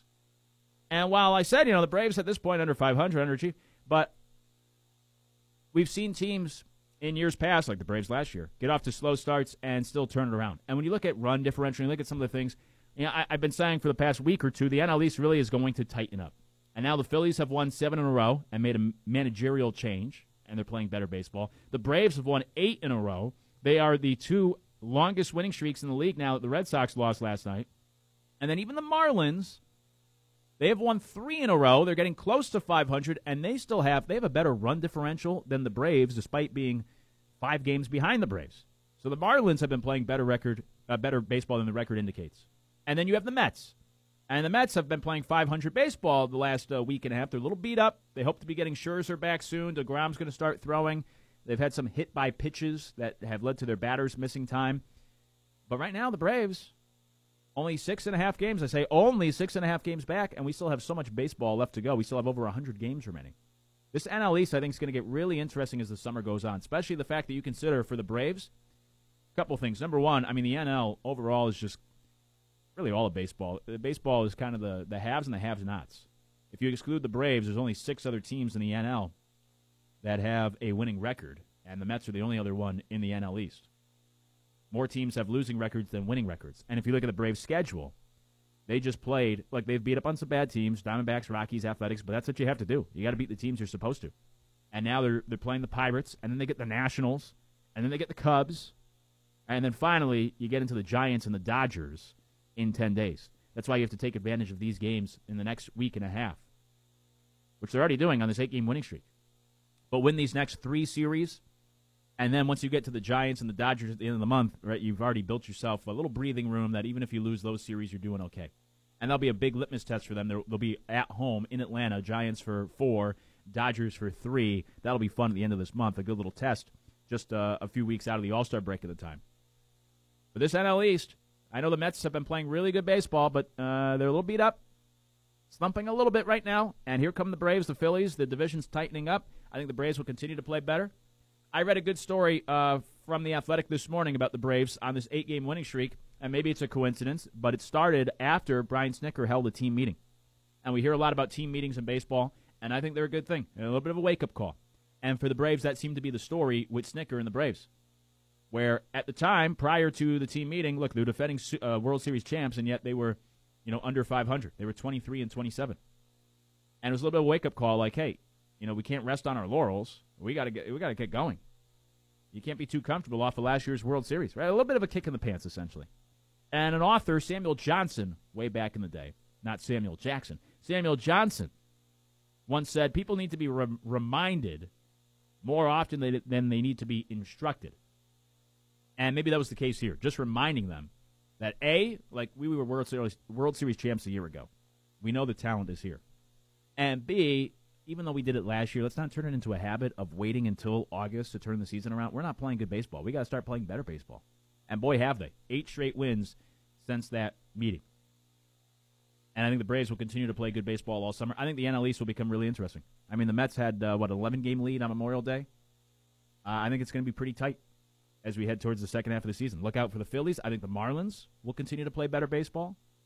And we'll see about those New York Mets as they try to get healthier. But here come the Braves, right? A little bit earlier than last season, but starting to play better baseball. It'll be interesting to see when they go up against the Giants and the Dodgers at the end of the month. Hey, speaking of the Mets, yesterday was an anniversary.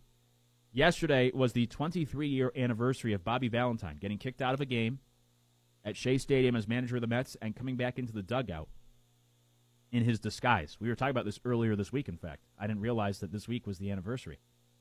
And then Bobby V even went out on the field for the handshake line after the game, and the cameras caught him in the dugout with his little disguise as he was hiding. Patrick Mahomes' father and Oral Hershiser were supposed to be blocking Bobby V so nobody could see him, but the cameras still saw him in his disguise with his fake mustache and his glasses and his hat on. He ended up getting suspended for 3 games and fined $10,000 for that incident in '99. We had Bobby V on the show going back now almost 2 years ago at this point, and that wasn't the first time he had done something like that.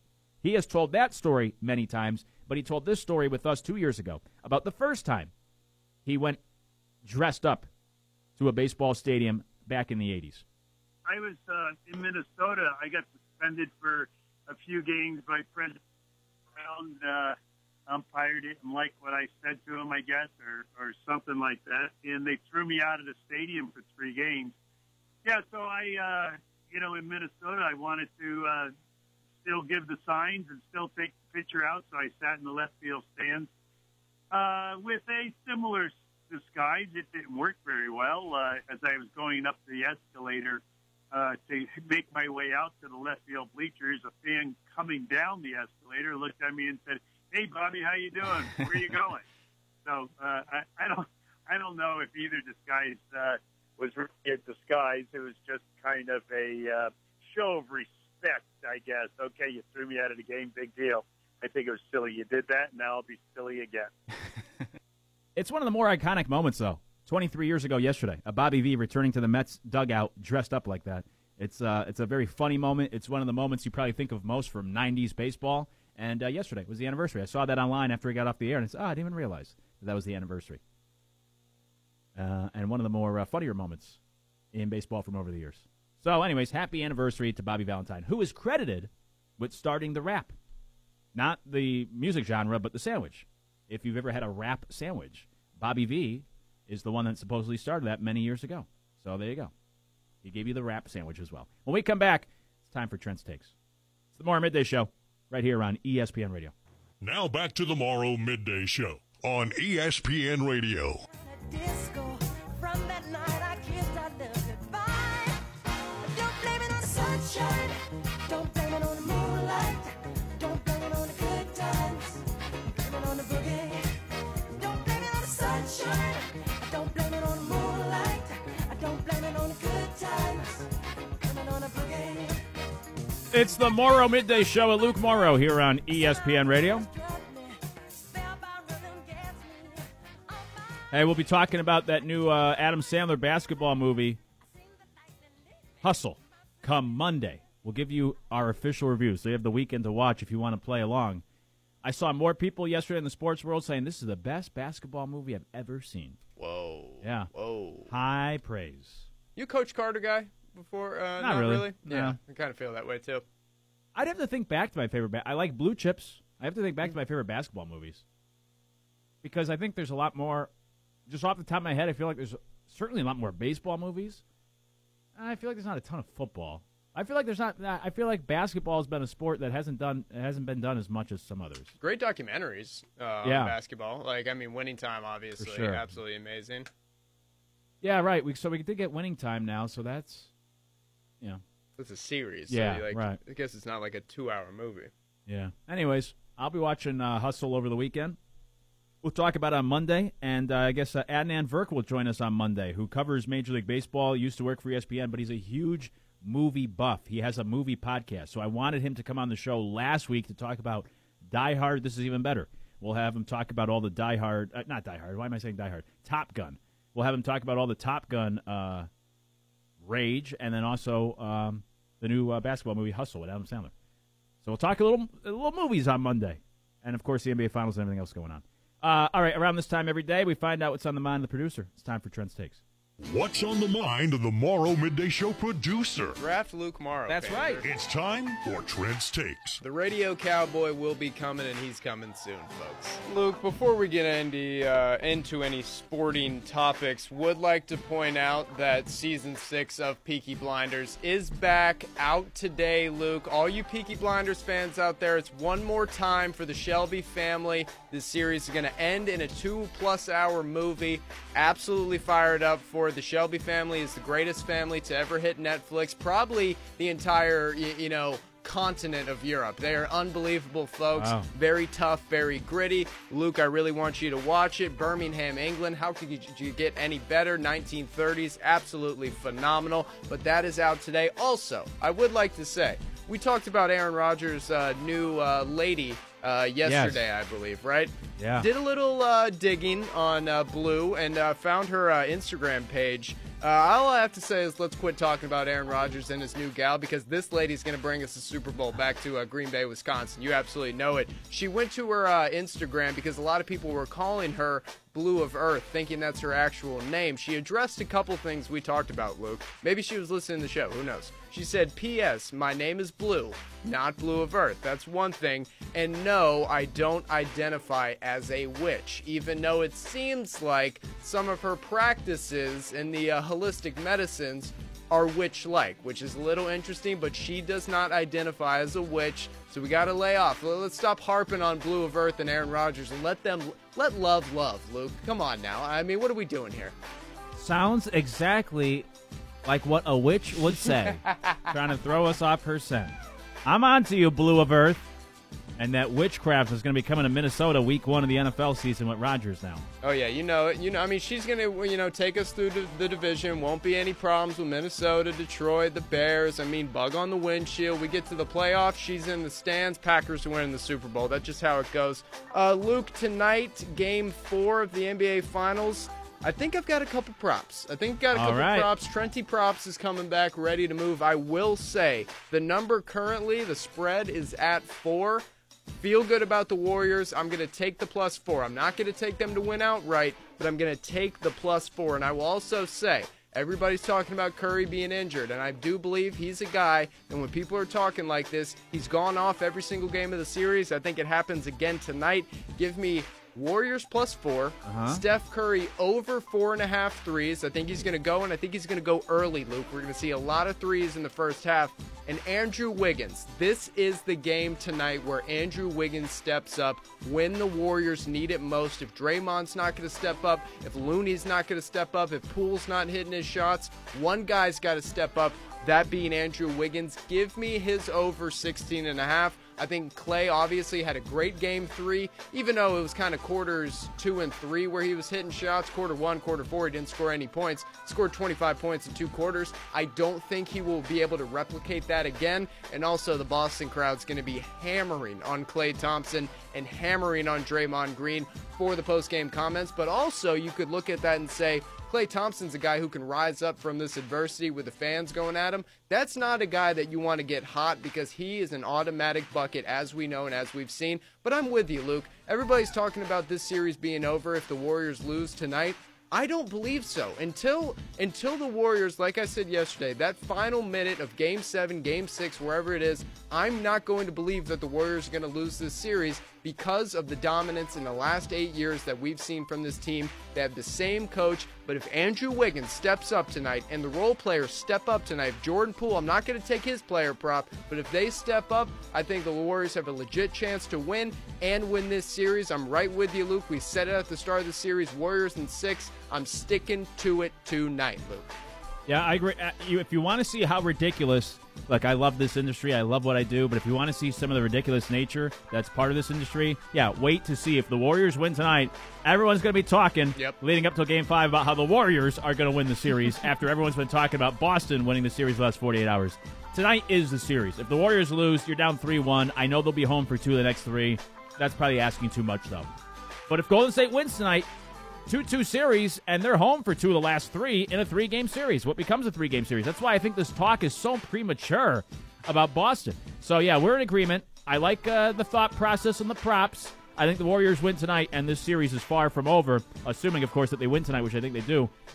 So you think Steph Curry, even with the concern around the ankle, you think we get no problem, good Steph Curry performance? I don't think he'll drop 30, but okay. I think 5 threes is probably a good number. I mean, this guy shoots from 30 feet 50%, so if he takes 12 of them, he's bound to hit at least 4 or 5, and that's what I'm kind of going for here. But no, I mean, Steph Curry's a superstar. He's one of the best of all time. He's the greatest shooter of all time. This is a guy who steps up in these kind of moments where everybody this morning on ESPN was talking, if Curry's ankle's hurt, I mean, the series is over. I'm not doubting this team, Luke. I really can't up until, it's 4-1 and the Celtics win the series. I just can't see any world right now that the Celtics, with the amount of inconsistency that they've had this entire playoff series, to win this series in 7. I don't see it whatsoever. I really don't.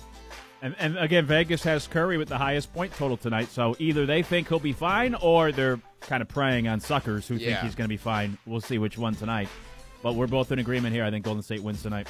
Yeah, there's no doubt. Luke, now you were mentioning talking about DJ Uyunglele a little bit ago, and I had something yesterday that I wanted to talk about. Didn't get to go for it, so I'm going to do it right now since you were chatting about him.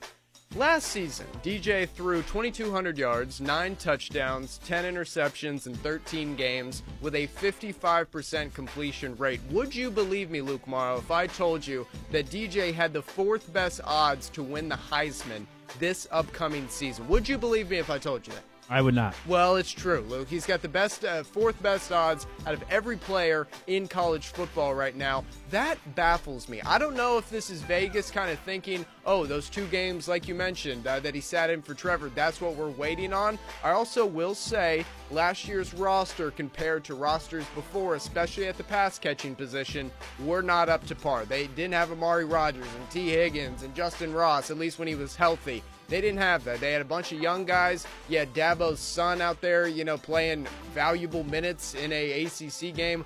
Wild to even think about that. I just don't see a world where if you look at every quarterback in college football and say that DJ has the 4th best odds to win the Heisman, I don't know what Vegas is doing right now, but it shocks me. Personally, I don't think Spencer Rattler is going to sniff the Heisman Trophy, but I would put him to have better odds than I would with DJ as of right now because of the stat line that I just listed out. I mean, 9 touchdowns, 10 interceptions, 13 games, 55% completion percentage. What are we doing? Is this JV? I mean, come on, Luke. It's ridiculous that he's the top 4 in the Heisman voting. I agree with you on all accounts. I think Spencer Rattler has shown more. Ironically, even though he lost his job in Oklahoma, I've been more impressed with him. I do think he will have a better year. I was just trying to think of quarterbacks that had like the 1-year turnaround in college football. And so I went and just real briefly, as you were talking, Trent, like Joe Burrow, I looked up Kenny Pickett. Even the year before they really hit it big, I mean, they put up much better numbers than DJ. Joe Burrow had at least 16 touchdowns, 5 interceptions before his Heisman year. Kenny Pickett 2 years ago, 13 and 9. Not huge, gaudy numbers, but DJ had more interceptions than touchdowns last year and had 9 touchdowns all year. I just don't see the big turnaround this year like we've seen from maybe a Joe Burrow or to be the 4th favorite for the Heisman. Right, no doubt. Luke, a little question here. You were hammering me on questions, so I got you with one right here, as I usually do. If a non-quarterback were to win the NFL MVP this season, out of these 3 phenomenal players, who are you taking to win it? Obviously, it's a quarterback award. We all know that. But Jonathan Taylor at plus 5,000, Derrick Henry probably going to win the Comeback Player of the Year this season, Derrick Henry at plus 5,000, or Cooper Kupp to have another phenomenal season at plus 7,500. If a quarterback weren't to win this award, which of those 3 guys would do it? They have the best odds out of any non-quarterback in the NFL right now to win. That's a great question. I'm tempted to say Cooper Kupp, but I think I would actually go with Derrick Henry because I think Derrick Henry. Look, Cooper Kupp, well, the problem with the issue that wide receivers oftentimes run into is that whenever a wide receiver puts up big numbers, it means the quarterback's putting up big numbers, and you give some of that credit to the quarterback. Running back is dependent on an offensive line, but you don't talk about offensive line in an MVP award. We've had a running back win the MVP far more recent. We've had a lot of running backs win the MVP since the last wide receiver. So I think Derrick Henry, because we know he is the most valuable piece to Tennessee. The Titans have been a playoff team the last, 3 years? They'll probably be in the playoffs again this year. And if they are, I think it has more to do with Derrick Henry. Cooper Kupp may lead the league in receiving yards this year. But when he has a big year, it means the quarterback has a big year. And then when you talk about value and winning games, Stafford would probably steal enough of that credit that it would keep Cooper Kupp from getting the MVP award. So I would guess Derrick Henry because he is incredibly valuable to the Titans. He'll probably put up big numbers if he's healthy. Titans will probably go to the playoffs, and we've seen running backs win the award more than wide receivers. Yeah, let's remember, folks, that Derrick Henry led the NFL in rushing for 5 weeks after he got injured. So he was on track to have 2,000-plus yards at minimum within, I believe, 13 to 14 games. If he's healthy, let's assume he's going to have another record-breaking year. That's true. By the way, I don't think a wide receiver has ever won the MVP, right? No, I don't think so. I don't think so. Cooper Kupp would be the first. He'd be a good candidate to become the first. But I'd probably pick Derrick Henry. That's another good question. We'll have Hour 2 next. It's the Morrow Midday Show on ESPN Radio. Now back to the Morrow Midday Show on ESPN Radio.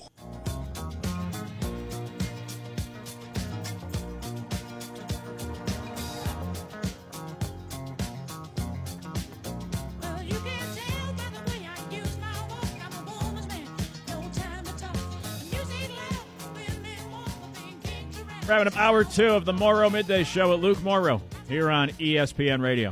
If you ever miss anything from the show, catch it on demand. Search ESPN Radio Charleston, however you listen to your podcasts.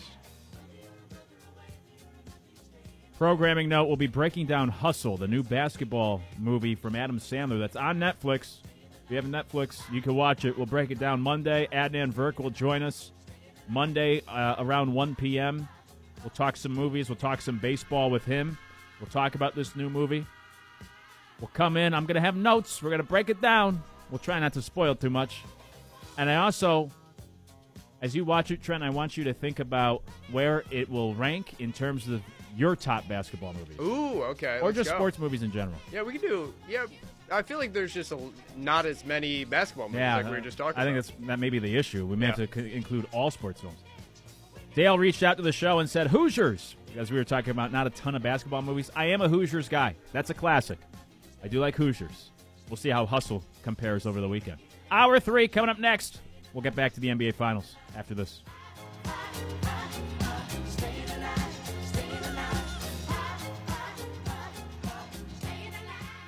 WTMZ 98.9 FM, WTMZ 910 AM and 94.7 FM, W234CD, Dorchester Terrace, Brentwood, Charleston. This is the Morrow Midday Show But wait, there's more. on ESPN Radio. Back again. Shady's back. Tell a friend. Guess who's back? Guess who's back? Guess who's back? Guess who's back? Guess who's back? Guess who's back? Guess who's back?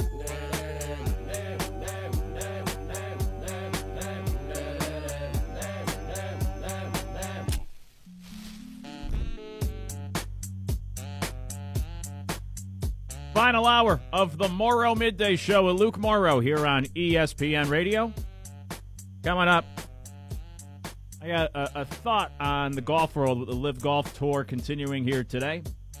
Plus, we'll get to some big questions in college football for the upcoming year and how this NBA Finals is an example of things in life usually coming full circle. Get to that coming up here on the Morrow Midday Show on ESPN Radio. If you ever miss anything from the show, catch on demand. Just search ESPN Radio Charleston, however you listen to your podcast. You can always get in touch with the show. Head over to charlestonsportsradio.com. Click on our show page and leave a comment for the show there. Get to us on Twitter at Morrow Middays. Text the show 843-608-1734 or give us a call 843-721-9500. Game 4 of the NBA Finals is tonight. We've been talking about it throughout this afternoon. And I think the Warriors win tonight. I think they even up the series. And I think we're still in for a good NBA Finals. If Boston wins tonight, however, then I would concede the series to the Celtics going up 3-1. And it may depend on the health of Steph Curry, but I think he'll be fine. I think he plays well. I think the whole Warriors team plays better. I think they even the series tonight. But I also think that life is cyclical, or maybe the more accurate term is just full circle, right? Things come full circle in life. You grow up, and your parents have to take care of you. And then, as you continue to grow up, you have to take care of your parents, right, by the end. Or even you were on the other side of those battles as a kid with your parents. And you would, as a kid, right, always argue with their parents wanting to be able to do certain things. And they wouldn't let you. Or they would have to ground you. They have to punish you. Or they'd preach how important homework was, and you didn't want to hear them, and you wanted to go out and play with your buddies. Or you wanted to stay out late on the weekends. And then as you grow up and you have a family of your own, maybe it's kind of like cats in the cradle. Right? You have a family of your own, and you realize now, like the shoe's on the other foot. You're on the other side of those arguments. And you're trying to discipline your kid and tell them why they can't stay out all night on Saturday and why they have to get their homework done. And then you realize maybe how difficult you were on your parents. Or you understand, like, actually, my parents weren't as big of jerks as I thought they were growing up. They were just being good parents. You do the same things your parents were doing. You're just on the other side of it now. You see it differently. You take the telescope and you flip it around. And it happens a lot in sports as well, because sports, mirror life. The best example that immediately pops to mind would be in Green Bay, where Aaron Rodgers has kind of become, at the end of his career, like Brett Favre was at the end of his. Because you always grow up to become your parent, whether you like it or not. And in this case, Rodgers kind of grew up to become, like, if you want to call him his parent, right? The guy that was there in Green Bay, the older quarterback when he first arrived, Brett Favre. The whole will he, won't he, kind of holding the team over a barrel. Rookie quarterback comes in, they're not really happy about it. fans kind of turning on them by the end of the career. They love Favre. By the end, they were kind of sick of Favre trying to hold the Packers hostage and wanted to move on with Rodgers. Packer fans, at least before this Rodgers contract, that's the big difference. Favre actually did leave, or they kind of shooed him out the door. Rodgers is still talking about staying until he ends his career there. But for at least a period of time, some fans were kind of turning on Rodgers, unhappy with how he was handling the whole situation. And I think this year's NBA Finals is also similar, of that idea of life and sports coming full circle, or being on the other end of that situation, playing the other role of a situation you were once in. And this all stems from, I have to thank good old Facebook and their Facebook memories. I came across a memory the other day of myself from 2015 talking about LeBron James and his struggles in the fourth quarter of the NBA Finals. And I could say the same thing about Steph Curry this year.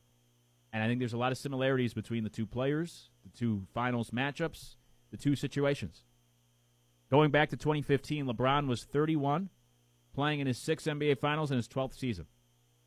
Steph Curry this year is 34, playing in his 6th NBA Finals in his 13th season. In 2015, LeBron was facing a young Warriors team at the time that were in their first NBA Finals and were on to something bigger and even better. And they were led by 3 young stars in Steph Curry, Klay Thompson, Draymond Green.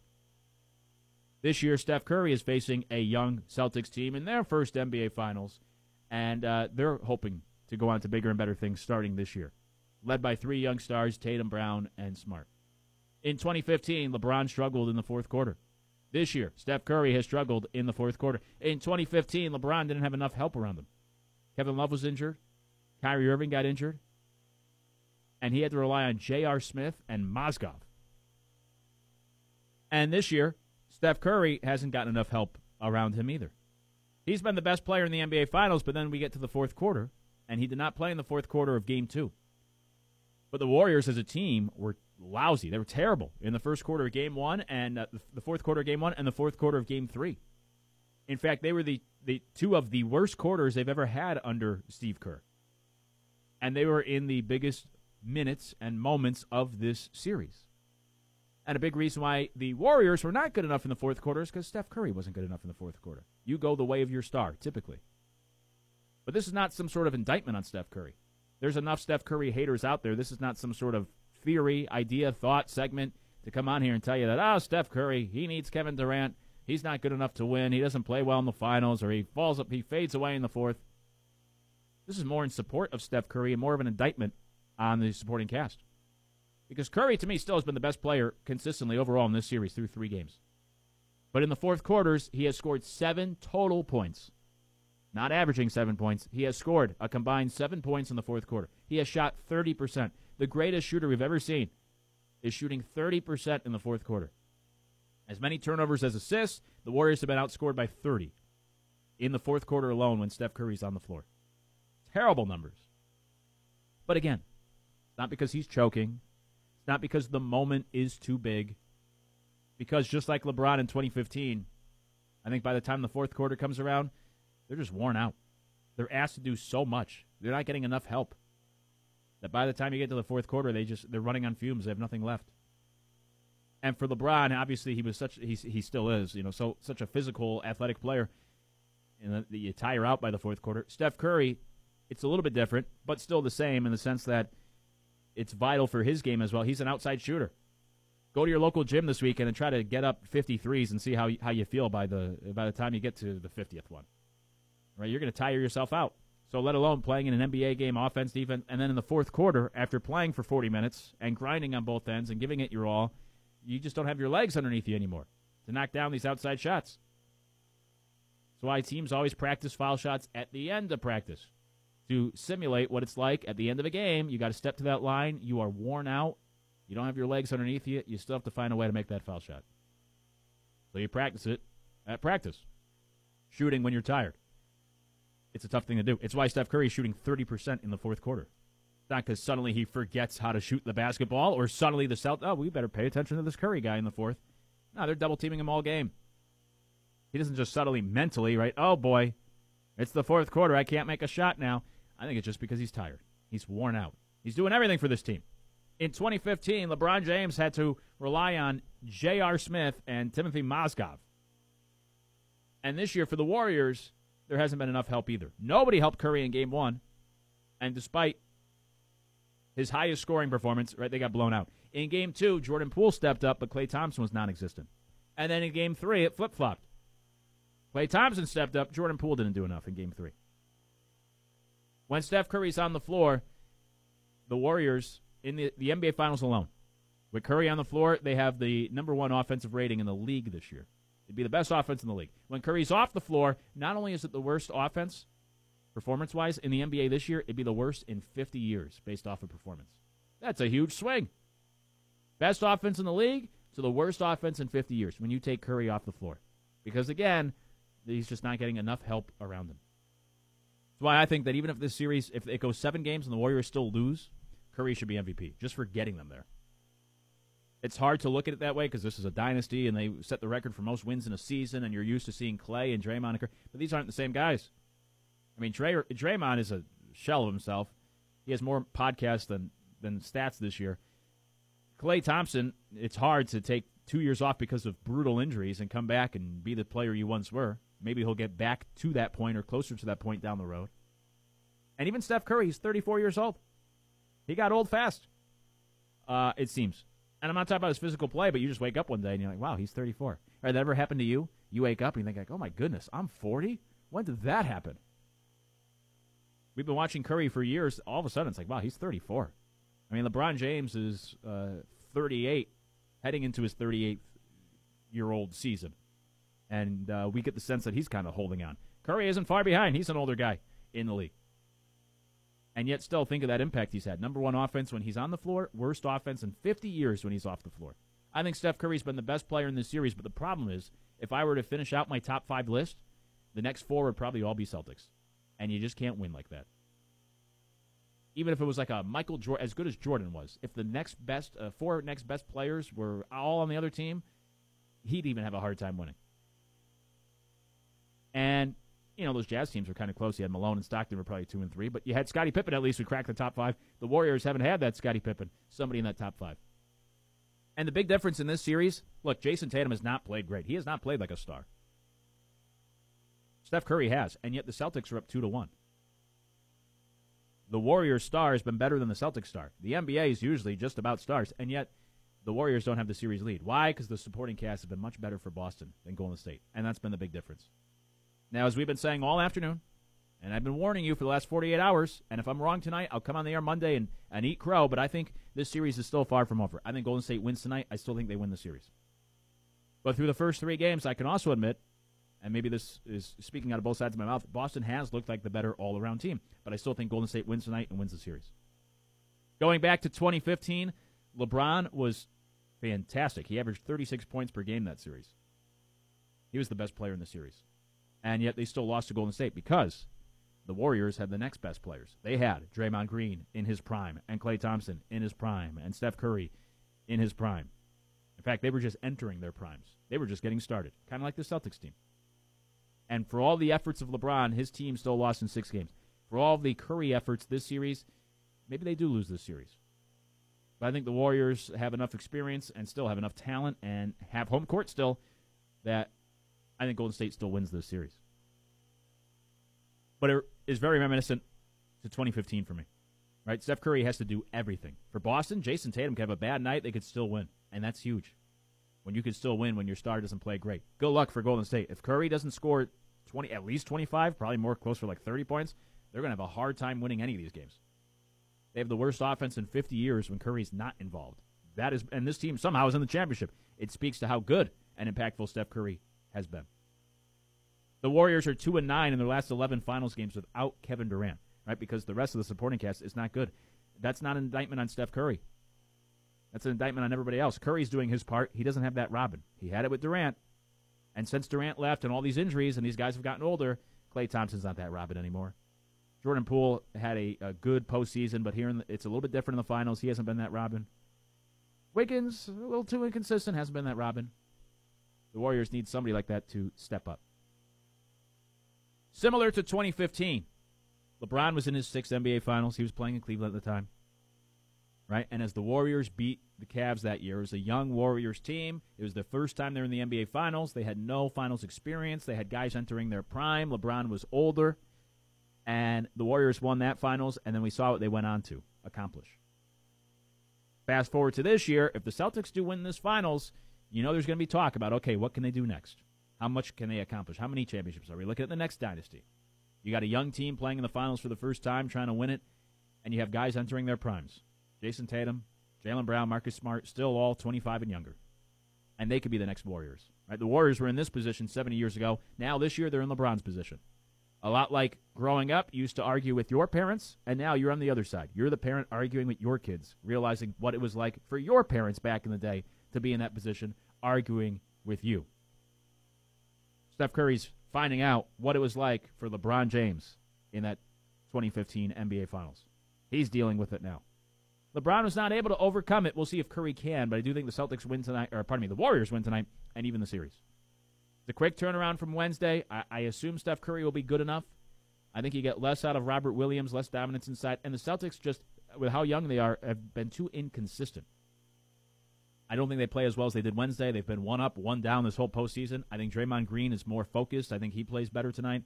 I think you get a better all-around effort from Golden State. They win tonight, and then we turn this finals into a 3-game series. Tied at 2, 3 games left. It becomes a 3-game series, and Golden State will be home for 2 of the last 3. We'll see what happens tonight. We'll, of course, break it down after the weekend. When we come back, we'll answer some of the bigger questions in college football for this upcoming season. Plus, a new college sport powerhouse. I'll touch on that for a moment, too, when we come back. More Midday Show right here on ESPN Radio.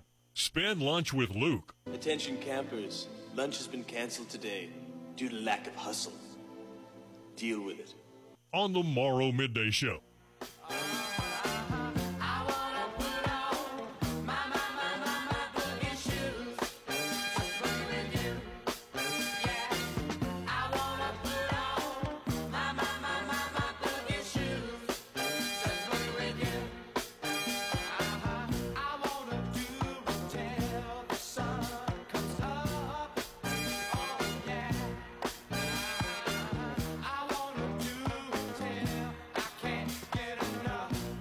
It's the Morrow Midday Show with Luke Morrow here on ESPN Radio. The football season may still be almost 3 months away, but it's never too soon to look ahead as we turn this off-season Friday into a quasi-football Friday. We'll answer some of the biggest questions in college football in just a moment. But first, let me give props. I don't know if we've ever talked about college softball before on the Morrow Midday Show, but Oklahoma just won the national championship, and they beat their rivals Texas. What a dominant program this has become. This is the new powerhouse in college sports. They're back-to-back champions in softball, and this is the 6th title for their head coach, Patty Grasso, who, there is no R in that name, Patty Gasso, who has 6 national titles, and all since 2000. They've won the championship the last 2 years. Listen to these records. I know numbers don't always work great on radio. Last 5 years, and we could even go back further than that, but last 5 years specifically, 57-5, 57-6, 20-4, 56-4, 59-3. That's over the last 5 years. They have lost a total of 22 games in 5 years, winning 2 national championships. They also lost. They were the runner-up in the Women's College World Series. And not only did they go 59-3 this year, that's the best record for women's softball since 1994, but also something like 40 out of those 59 wins were by the mercy rule. I mean, it's absurd. They were dominant. And also, the last number that stands out in the Big 12. In the Big 12 over the last 6 years, they have lost 4 games. So they're doing pretty good. And they play 18 games in the conference a year. They've lost 6 of them over the last 6 years. I mean, this is like Gino Auriemma, UConn women's stuff. Dominant for Oklahoma softball. So congrats to them on winning the national championship once again. It looked like it was a sold-out place. I don't know how they did on the TV. I was surprised just to see, Thursday night, national title game. I mean, there's no NBA playoffs. It is kind of the quasi-weekend. I don't know. Thursday, I thought that was kind of an odd time to have it. But nonetheless, congratulations to Oklahoma winning another national championship in softball. Speaking of college sports, we're gearing up for college football as always around here. We have compiled just some generic questions to look at some of the better teams in college football this year. Let's run through them. We'll run through some of the big questions for the upcoming college football season. And we use the SEC theme for everything because it's the best theme song in college football. So we have about 7 questions. You could say because of a touchdown, an extra point if you want. But Trent will ask me, and I'll give my best answer possible for some of the biggest questions for college football this year. Luke, we begin with a pressing one. First question, which team will have the most wins and which team will have the fewest wins? Alabama, Ohio State, or Georgia? Starting out with a tough one. They are all projected to win 10.5 games this year, just to provide some context. I'll roll with Alabama. I think Saban is always the safest bet. That's to have the most wins. Ohio State is tempting as well. Georgia, man, that is actually, now that I think about it, that's a tough question. I'll take Alabama because I think they'll have the best quarterback in the country. They'll have the best defensive player in the country. They'll have the best coach in the country. So if I'm picking which of these 3 teams will have the best year, I think Alabama's the safe bet.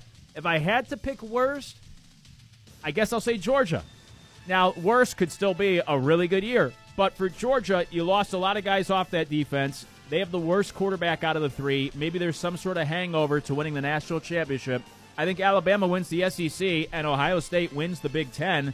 So by process of elimination, I'll have to say Georgia has the worst year out of those 3. Alabama will have the best. But those are the 3 teams that are the most favored in college football this year. Those are believed to be the 3 best teams.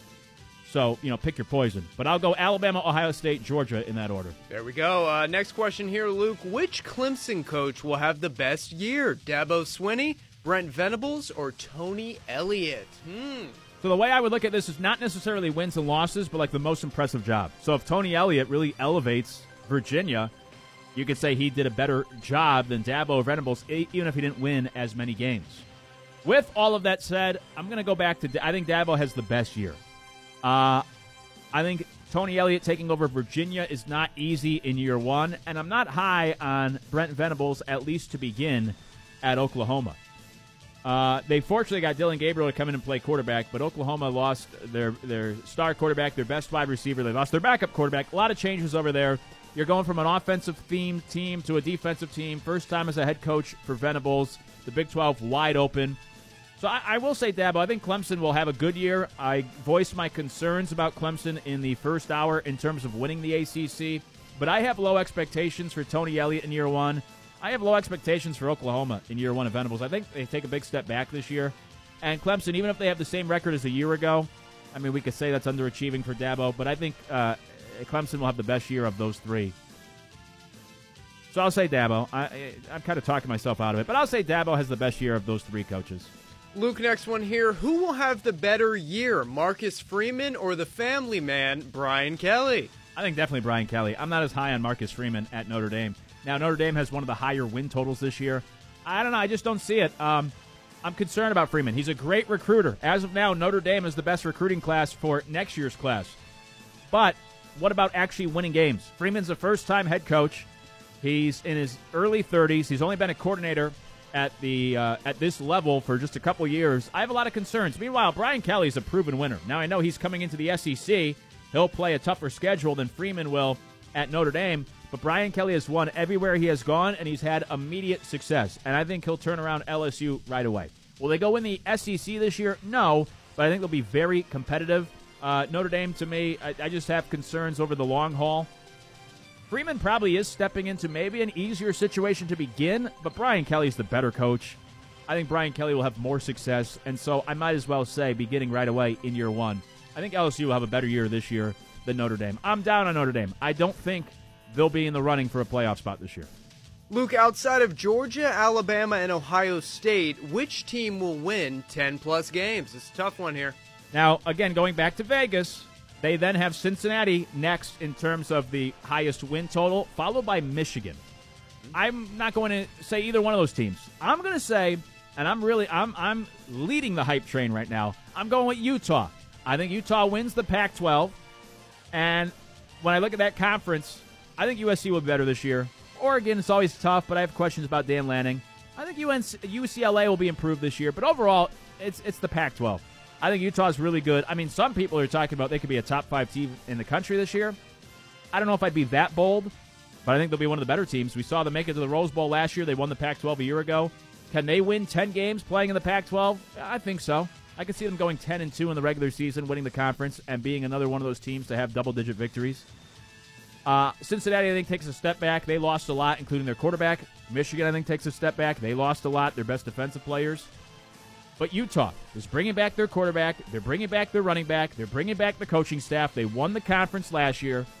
So behind the 3 favorites, Ohio State, Georgia, Alabama, I probably like Utah the most. Wow, Luke, that's a hot take right there, I feel like. Now, another question here. Who will be the second best team in the SEC East? You know my answer. I'll say Tennessee. I'm going with Tennessee. I like Josh Heupel. I like what he's done at Tennessee. Now, they faded. They were better early in the year. They're also better early in games. That's an adjustment they have to make. The scripted plays were really good for Tennessee. Teams kind of caught up to them. Maybe that's a little bit of a concern. They're an offense that plays really fast. Maybe defenses will be better prepared for that in the SEC this year. But I just like Hooker. I like Tennessee. I like Heupel. I like what they have there. I think Georgia wins the conference. I think Florida will be improved this year, but they have too far of a way to climb to get to that point. I think Kentucky will probably win as many games as they did a year ago. South Carolina will be improved, but not enough. I think Missouri will be worse this year. Vanderbilt's irrelevant. So I think Tennessee will take a big step forward this year. Hooker will have a really good year. The offense will be still tough to stop. And I think it comes down to Tennessee or Kentucky for that 2 spot behind Georgia. I'll say Tennessee is the second best team in the East this year. Luke, which coach on the hot seat will have the best year? Will it be Scott Frost, David Shaw, Jeff Collins with a G, and Herm Edwards? Which one? I think it's Scott Frost at Nebraska. Jeff Collins has never won more than 3 games. I don't think they'll be much better at Georgia Tech. He'll probably be out of a job. Herm Edwards, there's a lot of noise around that program. They lost some coaches. They're still waiting on their punishment for some things they did wrong. Some feel they maybe have even underachieved a little bit. They faded. I think that was last year after a good start. I'm not a big Herm guy right now at Arizona State. And then David Shaw, Stanford's just a tough job. And especially with the growing transfer portal, Stanford, Notre Dame, Northwestern, they can't take advantage of the transfer portal as much as other schools because of their strict academic requirements. So they're kind of falling behind, or at least it's a disadvantage for them, the use of the transfer portal and the direction the sport's going in. So things are only going to get tougher for David Shaw. Long answer shorter. I'll say Scott Frost at Nebraska. We talked about this the other day. Nebraska had a positive point differential last year despite going 3-9. Of their 9 losses, 8 were by 1 score. All 9 were by single digits, and that includes games against 6 ranked teams. I think Nebraska will be much better. Scott Frost coaching for his job. I think they'll have a winning record this year, go to a bowl game, and be much improved. So of those coaches, all maybe coaching for their job, I think Scott Frost will have the best year of those 4. And Luke, final one here. Who will have the better year, Michigan State or Michigan? I have concerns with both teams. I've been saying all offseason I think Michigan will take a step back this year, a la Florida a year ago.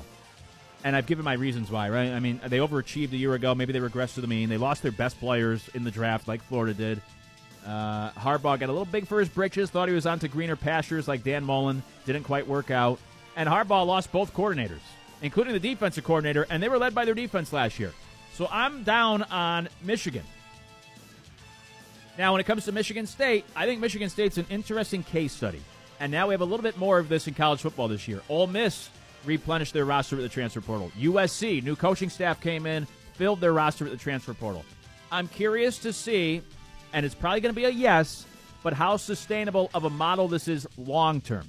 Can you continue to just build through the transfer portal every year? It worked well for Mel Tucker last year. Are they going to regress to the mean this year, or is Michigan State under Mel Tucker kind of here to stay? To answer the question, I think Michigan State will have the better year. I have questions about both, but I think Michigan State has the better quarterback.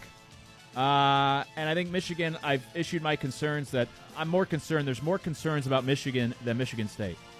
Michigan State lost their star running back. The question is, can they repeat what they did last year, or is that kind of them overachieving? But they have the better quarterback. They got a good coach. I'll say Michigan State has a better year than Michigan. And when you look at, again, just going back to Vegas, Michigan State has a win total of 7.5. Michigan, 9.5. I could see Michigan winning. I put them around 8-4 this year. And quite frankly, I could see things going really south and Michigan being like 7-5, being a huge disappointment this year. Kind of like Florida a year ago. Michigan State, their win total 7.5. I could see them exceeding that. I could see Michigan winning 8, Michigan State maybe getting back to 9 games like they did a year ago. But I think Michigan State will have the better year. Speaking of win totals and gambling odds, Utah's win total is only 8.5. Whoa. I may have to hammer the over. You might be one of the only guys in the South right now that thinks Utah could potentially be a top 5 team. That's true. I don't know how many people are even paying attention to the Pac-12, unless it's Lincoln Riley. I don't know if I'd put... I was thinking about this the other day, driving around. I was thinking of playoff teams already for next year.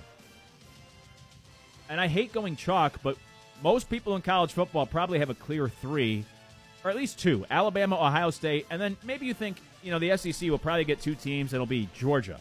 Those are the 3 favorites. Clemson is then the 4th favorite. I'm not as high on Clemson as maybe most people are. I don't know. I'm not. So I was thinking about who's that 4th team. Is it going to be from the Big 12, the Pac-12, the ACC? I don't know. Maybe it is Utah. Maybe I am bold enough to say Utah wins the Pac-12 and they go into the playoff this year. But I was trying to think of that 4th team as kind of like a wild card. Is it going to be Oklahoma? Is it going to be Texas somehow? Is it going to be a Clemson or somebody from the ACC, a Miami? Or is it a Utah? I don't really know. I don't have a good answer for that 4th team. Most people will probably say Ohio State, Georgia, Alabama. And then the real question is, who is everybody's 4th team for the playoff? Trent, if I were to put you on the spot here in June, who do you see as maybe the top tier of college football this year? I'm relatively high on Southern Cal, so I'm going to have to give them a look to be that True. 4th team. I feel like the stars are aligning for them. I love the roster that they've put together, so I'd probably say Southern Cal. I'm not counting Oregon out, definitely not. Dan Lanning's a good coach. But, man, it's just everybody wants parity, but at the end of the day, once you get to that top 4, it's the same 4 schools, same 5 schools every single time, and there's about 2 or 3 that are always going to come out on top. Always, and that being Alabama, Georgia, Ohio State. Yeah, the thing I always say, Phil Steele, who we have on the show every year when he comes out with his magazine, and it's going to be coming out, I think, July 4th, so in the next few weeks, it's always an exciting time. Phil likes to brag that he puts out his top 25, I think he's already done it. He has like a 90% success rate. And Phil is the best at analyzing college football and predicting college football from an analytical standpoint and everything. But I'll also say, while Phil likes to take credit for that, it just speaks to how predictable college football is. That I think a lot of people that are as locked into the sport as Phil are can put together a top 25 that will also hit at a 90% rate because we know every year who the teams are going to be. Now, last year was the most unpredictable year we've had in quite some time in college football. Maybe this year will be something similar. But I guess we're both on the same wavelength looking to the Pac-12. You think USC?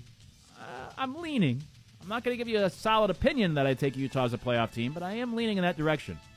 But maybe it's the Pac-12 that fills that 4th spot. Yeah, I just don't think that this year, Michigan, if they're trying to repeat against Ohio State, I don't think it will happen. I really don't. C.J. Stroud's much improved the team, even though they lost a couple good pieces. Garrett Wilson, Chris Olave, they reloaded with Jackson Smith and Jigba and Marvin Harrison Jr. So, this team's all the way back looking to go, and I see them blowing out Michigan this year the way they did Michigan State last year. Yeah, probably. Ohio State had the best offense in the country statistically last year. I think they'll be even better offensively this year. People are talking about how they could have the best quarterback, running back, and wide receiver in the country potentially. So, yeah, Ohio State, I like them a lot in the Big Ten. Hey, when we come back, the LIV Golf Tour is continuing on. I had another thought about that whole thing last night. And I think in this whole golf situation with LIV Golf Tour coming about, I think the only people winning are the golfers getting the guaranteed contracts from LIV Golf. I think the sport is hurting. I think the PGA Tour suffers from this. I think the fans suffer from this, and I'll explain why when we come back. More Midday Show right here on ESPN Radio. Spend lunch with Luke. Attention campers, lunch has been canceled today due to lack of hustle. Deal with it. On the Morrow Midday Show.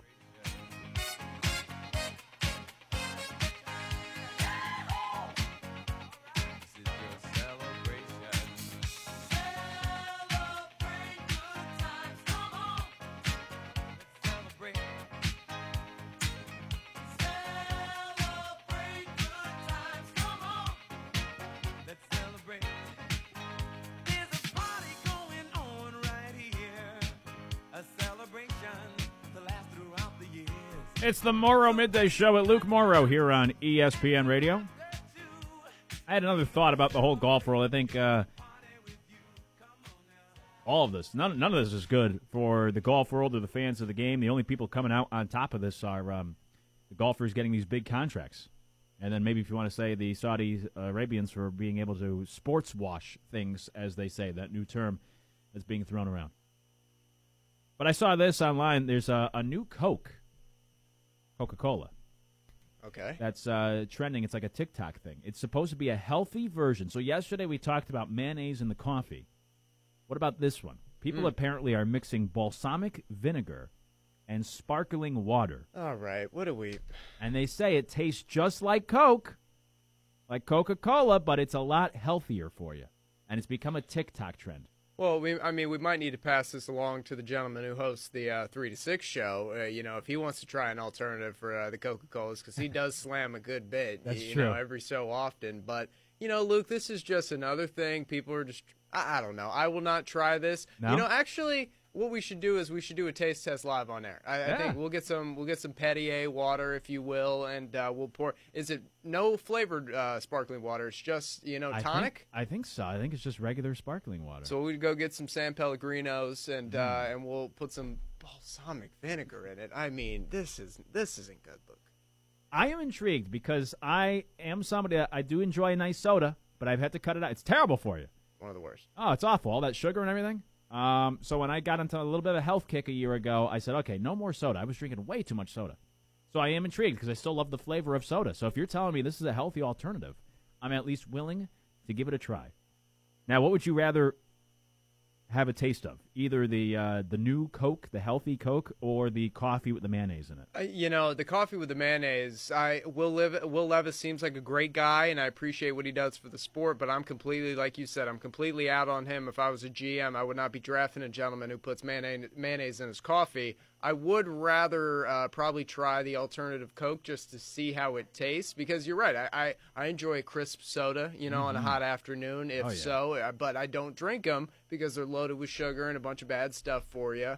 So, yeah, I'd probably do the Coke, Luke. We're going to have to do this. Maybe it's a movie Monday and a taste test Monday. That's true. Taste test Tuesday. Ooh. All about that alliteration. There it is. Let's just we'll try to keep it from becoming a bit, though, because I don't want to be having nasty things every week. But I'm interested to try this. Are you a sparkling water guy? Yeah, I am. I won't be that guy, though, when they, at a nice restaurant, when they come over, they say, still or sparkling. I want to say sparkling to be that guy, but I'm never that guy. So I just say, give me a tap and, if a steakhouse glass of red wine, please. Your cheapest one, because I can't tell the That's difference. right. Yeah, absolutely. Always go with the house. I'm not a sparkling. I had a buddy growing up. Their family was huge. They would only drink sparkling water. Not a big guy, but I'll tell you what. Growing up in my family, my grandfather used to have the fridge in the garage filled with Frescas. Ooh. Now, that's a soda, but it's called the sparkling flavored soda. I love a good Fresca. Absolutely. Undefeated. Yes. As a child, playing in the yard, you go pop a Fresca while you're playing some basketball. Absolutely. Nothing better. I haven't had a Fresca in a long time. Add that to the list. Yes. And that, by the way, they say that has no calories, no sugar, and I think it tastes good. It's like that's supposed to be a healthy soda because it's a sparkling flavored soda. So a Fresca, I guess that's the closest thing I get. I'm not a sparkling water guy, but I'll knock down a few Frescas, no problem. Is there any bad effects? Not soda, a Coke. There's a lot of bad effects that come with it, like the sugar and everything. With sparkling water, right? It's not. I drink a LaCroix every so often. Yeah, you can call me bougie, but I'll drink a LaCroix. The plum one is absolutely fantastic, but it has no sugar, no calories, no carbs or nothing. Yeah, it's true. That's why a lot of times I have no problem drinking water, but sometimes I'll mix it up. I'll do a little Propel, do a little flavored water, because I get it, right? Water can get a little boring after a while. You want a little flavor, but you don't want to get all the sugar of a soda or even a juice. So I'll do a little Propel. But yeah, the idea is that these things, it's just the same idea as water, just a little flavored, like a Propel is supposed to be. Although I think there's some salt in there, or just it's sodium. But anyways, point being, yeah, I think these things are supposed to be still healthy alternatives. Wouldn't the balsamic vinegar that's got to have some sodium in it? No, I guess it's still better than all the sugar they pour into it. Well, yeah, people use Coca-Cola. Coca-Cola, like flat Coca-Cola, to drain their drains. Like, that's a real thing. One time I had a situation. I was out with my car. I had a problem with the battery of the car where it, what's the term I'm looking for? It was kind of like pouring out of the battery. Ooh, okay. I can't think of the term off the top of my head, but you know what I'm talking about. Anyways, I happened to have a leftover cup of Coke from a fast food restaurant in the car from like the day prior. And sure enough, I had a rag in my car, put the Coke on it, cleaned the battery, we're good to go. Wow. Use the Coke to fix the issue. And folks, you're putting that substance putting it in your body. Yeah. It cleaned off the battery in my car of whatever that is that pours out of the battery when the battery, there's an issue with your battery, and I can't think of the word right now off the top of my head. But then there's that foamy liquid I used Coca-Cola, cleaned it right off, got me where I had to go before I needed to replace the battery. Yeah, if you got to clean your shower drain, you just get a 2-liter bottle of Coke, and it'll probably take majority of the bottle, but that thing is crystal clear after it's done. There's videos online you can watch of people putting things in a cup of Coke, and it just it disintegrates, right? Like crazy things that you never think of. So, anyways, and I love soda, so I'm just as guilty. But yeah, it is wild that we put that in our bodies with really how terrible it is for you. Yeah. So if you're giving me a healthy alternative, we may have to try it on the show next week. Real quick, when it comes to the Live Golf and everything, as I said, I think everyone's losing in this except the guys getting the money. The problem is I think more will move over to the Live Golf Tour, so then the PGA Tour will become watered down. The Live Golf, then now what you have is you're going to have a mix of both, right? Like in the Live Golf Tour, they're using 48 golfers in each of these events. Only 17 came from the PGA Tour. So you still have a lot of no-name golfers in these events that aren't necessarily professional quality. Then you're going to take away some golfers from the PGA Tour. It's going to water it down where now you're going to have more golfers on the PGA Tour that suddenly a spot's open for them that don't necessarily, they're not talented enough to be the traditional golfer on that tour. There's an old expression, or really it's one of those laws. It's Gresham's Law, that the idea is bad money drives out good money. And you could say in this situation, which one's the bad money? Right? You could say the Saudi Arabian, bad money drives out good money. So the Live Golf Tour could really put a dent into the PGA Tour as you know it. Here's my concern. As a golf fan, I always say competition's the best thing for anything, for sports, for anything in life. If you're a boss, your company, right, you want to create competition so you make sure everybody is working hard. Problem becomes, when Dustin Johnson shanks a shot, he's getting $150 million guaranteed just to be there. And if everyone gets paid just for being there, even if you finish in last place. My concern in all this is once you get to guaranteed money, do these golfers really care? And the more golfers go to the Live Golf Tour, it's going to water down both events. And then if you try to tune into the Live Golf Tour, right, if you're a golf fan thinking, hey, at least we get more golf now, and competition's a good thing, yeah, but that competition, Phil Mickelson, regardless of how he does on the course, is getting over $200 million just to begin with. What is his motivation to go out there and actually play well? Or care, actually try. He could finish in last and still walk away with $120,000 for 3 days' work. That's pretty good, while getting $200 million up front. And it's the old classic Marvin Hagler line, who's the boxer, and he said it's hard to wake up and train at 6 a.m. when you're sleeping in silk sheets. And it's similar here. These guys, they're set now. Mickelson, Dustin Johnson, DeChambeau, all these other guys making the. So what is their motivation, right? At least on the PGA Tour, you have to play well to get the big payday. So you want to go out there and make sure you're giving it your all. On the Live Golf Tour, you already got paid. It's why in the NBA, teams will tank and guys will sit out games, guaranteed contracts. Whether they're playing or not, doesn't matter. They obviously want to go win championships, but hey, they're making their millions regardless. Major League Baseball, similar idea. The NFL, there is no tanking, and guys want to be out there and they'll play through injuries. Why? Because the contracts are not guaranteed. If you're working on commission, you're going to go out there and hustle more than the salesman who just has a higher base salary and he can support his family even if he's not making a ton of sales. Similar here. One of the things I thought the PGA Tour, people will complain, right? Oh, these guys, they're not making enough money. I always like the idea of being incentive-driven, that you have to go play well if you want to make big money, right? You're motivated to make sure you're tip-top shape. You're playing your best so that you can get the big payday. Live Golf Tour, they're just handing out the big paydays. Doesn't matter what you do out there on the course. You're going home with tons of money. And I think the product suffers. It's going to make the PGA Tour suffer. And then I think you, the golf fan at home, is going to suffer because now the golf's watered down on both quote-unquote tours. And on the Live Golf Tour where they're stealing some of these big names, the guys just simply may not care anymore. As they say, bad money drives out good. And I think the bad money of the Live Golf Tour is really going to put a dent into the quote-unquote good money of the PGA Tour, if you will. the bad versus good in this situation. And I think a golf fan should be concerned about the future of the sport they may love. We'll wrap up your Friday next. It's the Morrow Midday Show on ESPN Radio. Now back to the Morrow Midday Show on ESPN Radio.